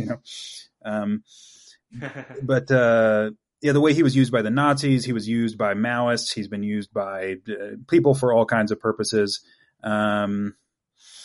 mostly in ways I think he wouldn't like. He was at bottom kind of, it's hard to say. I mean, exactly, like, I don't think Nietzsche would have been involved in politics at all today. And I don't think Nietzsche would have any affinity whatsoever for the Republican or Democratic Party or anything like that.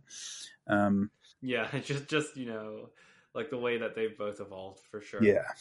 Yeah, like that's the danger of being, a famous philosopher. I'm sure in 100 years, people will be making your work into whatever their political football is. We'll see. I'll Yeah. take that. We'll see if I'm still around or if my stuff is still around in 100 years. I doubt it, but thanks. Right. So moving to the kind of end part of your article, I'll cut this out. But by the way, I do have a hard cutoff at like 6:30. That's fine. But yeah, moving to the end part of your new article, the reevaluation of all values, part 4, for the audience. Sure. Yeah, this section intrigued me the most, even though I'm not sure precisely what you mean by it. But part 10, a process morality, right? So like this idea, there's kind of like two ways of reading this, right? Like I think like, I mean, like I'm in no sense a Nietzsche scholar. I've read some of his work, but yeah, but there's like two ways to view this, right? One is as a kind of like emergent process, mm-hmm. in which I think is closer to what Nietzsche believes, and certainly the kind of evo-psych contingent believes, right? And the other, which I think is most people's view of a kind of process morality, as a kind of more kind of procedural and legalistic sense, right? As in like, like we have courts, our morality is that what the courts decide is going to be, what I believe in. And more so, like really what kind of conservatives and libertarians call like the quote unquote administrative state, right? Like the idea that we're going to delegate these processes to these kind of expert committees, right? But the expert committees are just staffed with partisans. But as long as the process is being followed, sure, you have to accept it, right? Like that kind of idea, which I don't think is what Nietzsche believed. But I do think there's a kind of like similar sociological pattern that people are kind of getting to, where with the kind of complexity in the world, people are kind of unsettled by not having a kind of definitive, like this is actually like very in line with what at least I interpret and what I interpret of both Nietzsche and your writing, of like people being overwhelmed by the kind of information that they're getting. And in lieu of kind of like a solid, like deontological rules-based morality, they want to like delegate these things off to processes. And I guess the big question is like, is this going to lead more to the kind of emergent processes that I think both you and I are supportive of, or like more towards a future where there are more delegations to these bureaucratic, top-down constructed processes? Yeah, I mean, it's a good question. So I think that what I'm arguing for in terms of what was implicit in Nietzsche's writing, and I will say here, I said before that most of what I said, or I think everything I've said up to this point, is at least consistent with mainstream interpretations. I haven't seen this argument in the literature, so this is maybe my original fringe take on Nietzsche, but implicit in Nietzsche's writing. And he makes value judgments, and you might even say that he makes moral value judgments in some sense, right? There are people who he really doesn't like, who he has disdain for, and it seems relatively clear that it's not just his opinion, or he doesn't think about it as just his mere opinion, just his idiosyncratic opinion. But what has to be understood is that he doesn't dislike these people because they adhere to a particular morality. It's because of how they adhere to the morality. It's the way in which they adhere to the morality, in that they are 100% certain that they are the good, they are the just, and that anybody who opposes them is evil and must be punished, destroyed, whatever. It's that attitude, right? That self-righteousness that Nietzsche is what railing against in some sense. And so he, I think, identifies this pattern, right? This eternal pattern in some sense, or at least eternal for human beings, by which morality is updated, because it is the case that in order for a moral system to function, it has to be basically like widely agreed upon, and there has to be people who who are bought into it enough that they're willing to punish the people who deviate. That has to be there. And yet at the same time, the world is changing, the world moves around us, and at some point in time, the morality has to change with it. And so we get this tension between individuals who see what's coming, who see the necessary change, and the individuals who are there to conserve the current morality, right? And so Nietzsche calls these the good and the just. And for Nietzsche, the overman is somebody, I think, who, it's hard. I mean, Nietzsche's very vague when he talks about the overman, right? So there's a little interpretation that has to go in there. But it seems to me that the overman is kind of this figure who is supposed to come along and kind of be the final piece in this process, where instead of just updating the morality, he changes the way that we think about morality in general, going beyond good and evil and so on. But the reason I call it a process morality is because what Nietzsche is really concerned with is the process by which morality is updated. And that the process involves this tension between the fact that moral norms have to be widely agreed upon, they have to be enforced, and they also have to change. And it's that process that's what's really important, right? The process itself is in some sense, it's more important than any of the particular moralities that emerge out of the process, if that makes sense. Does that kind of answer your question at all? Right. Yeah, I think that maybe it doesn't. Right? Like okay, the thing that I think we've been kind of dancing around, which I think is like a genuinely hard question, right? I don't blame you for having a solid answer, but I want to push for one nonetheless. Go for it. Is like what does the path out of this look like? Huh. Right? I'm certain all of the questions I've asked before relate to this, but like if you were to give like one kind of like prototype guess, right, at what the transition from the current kind of slave morality, public slave morality, to like a world in which most people believe something like very distinct. Yeah. What would that look like? Chaos, crisis, not pretty, not fun. That's my real opinion. I mean, I don't think that anything's going to change just in terms of some gradual, where we're going to start convincing people, whatever. I mean, I think that what eventually I think has to happen. So, I mean, and I think you kind of see this again a little bit implicitly in Nietzsche, is that Nietzsche, at least, and I think this is a plausible argument, thought that there was kind of two ways this is going to go. Either one, we're going to become last men, right? So we're going to become egalitarian, comfort-seeking herd animals who don't strive to become anything other than what we are, right? Happy little consumers. And so maybe that's one equilibrium that could occur, and we would not be very happy about that because it would be a sort of snubbing out of human potential. Or on the other hand, some kind of cultural crisis that out of which can emerge Nietzsche would say the overman, right? I don't know exactly about that, but out of which emerges something new and better and different. And I do, my heuristic here is that these kinds of changes, the kind of total worldview change that has to occur, is not going to occur without a little bit of pain along the way. So in terms of specifics, I just don't have an answer because I don't know. I can't. I'm not very good at predicting the future, but that's basically my sense of what I guess has to happen. Maybe that answer. Right. I mean, that's still probably not a very precise answer, but that may be the best I've got. Yeah, no, it's fine. Like that's kind of what I expect, right? I don't think anyone can see. I certainly can't see 50 years into the future. Sure. And that might not be long enough, right? We've been here for 100, 120, 130 years since Nietzsche, and we're still in it. Yeah, for sure. For sure. I think maybe that's a good place to end things, and we'll give you the last question of the show. And this is maybe a very appropriate last question of the show, but I promise you, you can go back to any of the previous episodes since I think episode 3 or 4. This has been the last question of the show. Okay.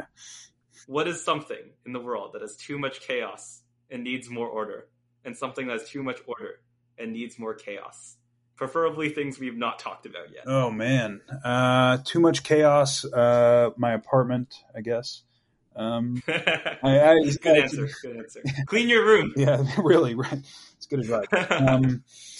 Too much chaos. I mean, you know, I could give generic answers. Ukraine, right? Ukraine has too much chaos. We need some order. And you know, the first answer that comes to mind is just the universities and our entire the entire way that we are like raising kids. You know, in the past there has been some kind of initiation, right? Some kind of, you know, you're coming into the world as an adult. Here's what you're supposed to do. Here's the path you take. And now it's just total freedom.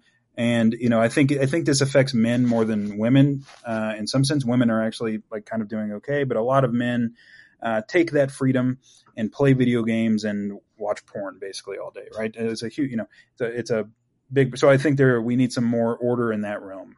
What is something that has too much order and needs chaos?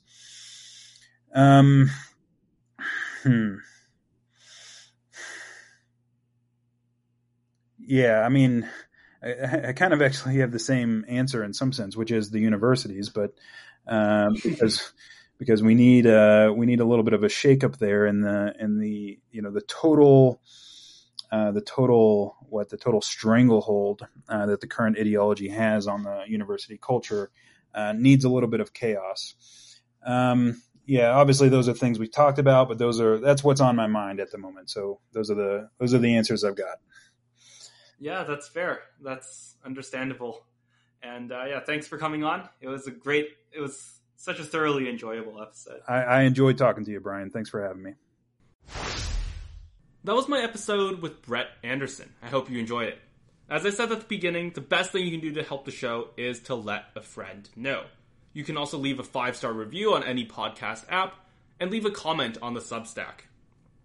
After all, I'd be very happy to have lesser-known podcast guests, such as Brett, who had really one of, I think, the best and most insightful episodes out of everyone who's been on the show, including people who've been more popular. More people like that to be on the show. And I'm sure that you, my audience, can certainly help with that. And I'd be very happy if you did. And as always, you can subscribe to get another great episode next week. See you then.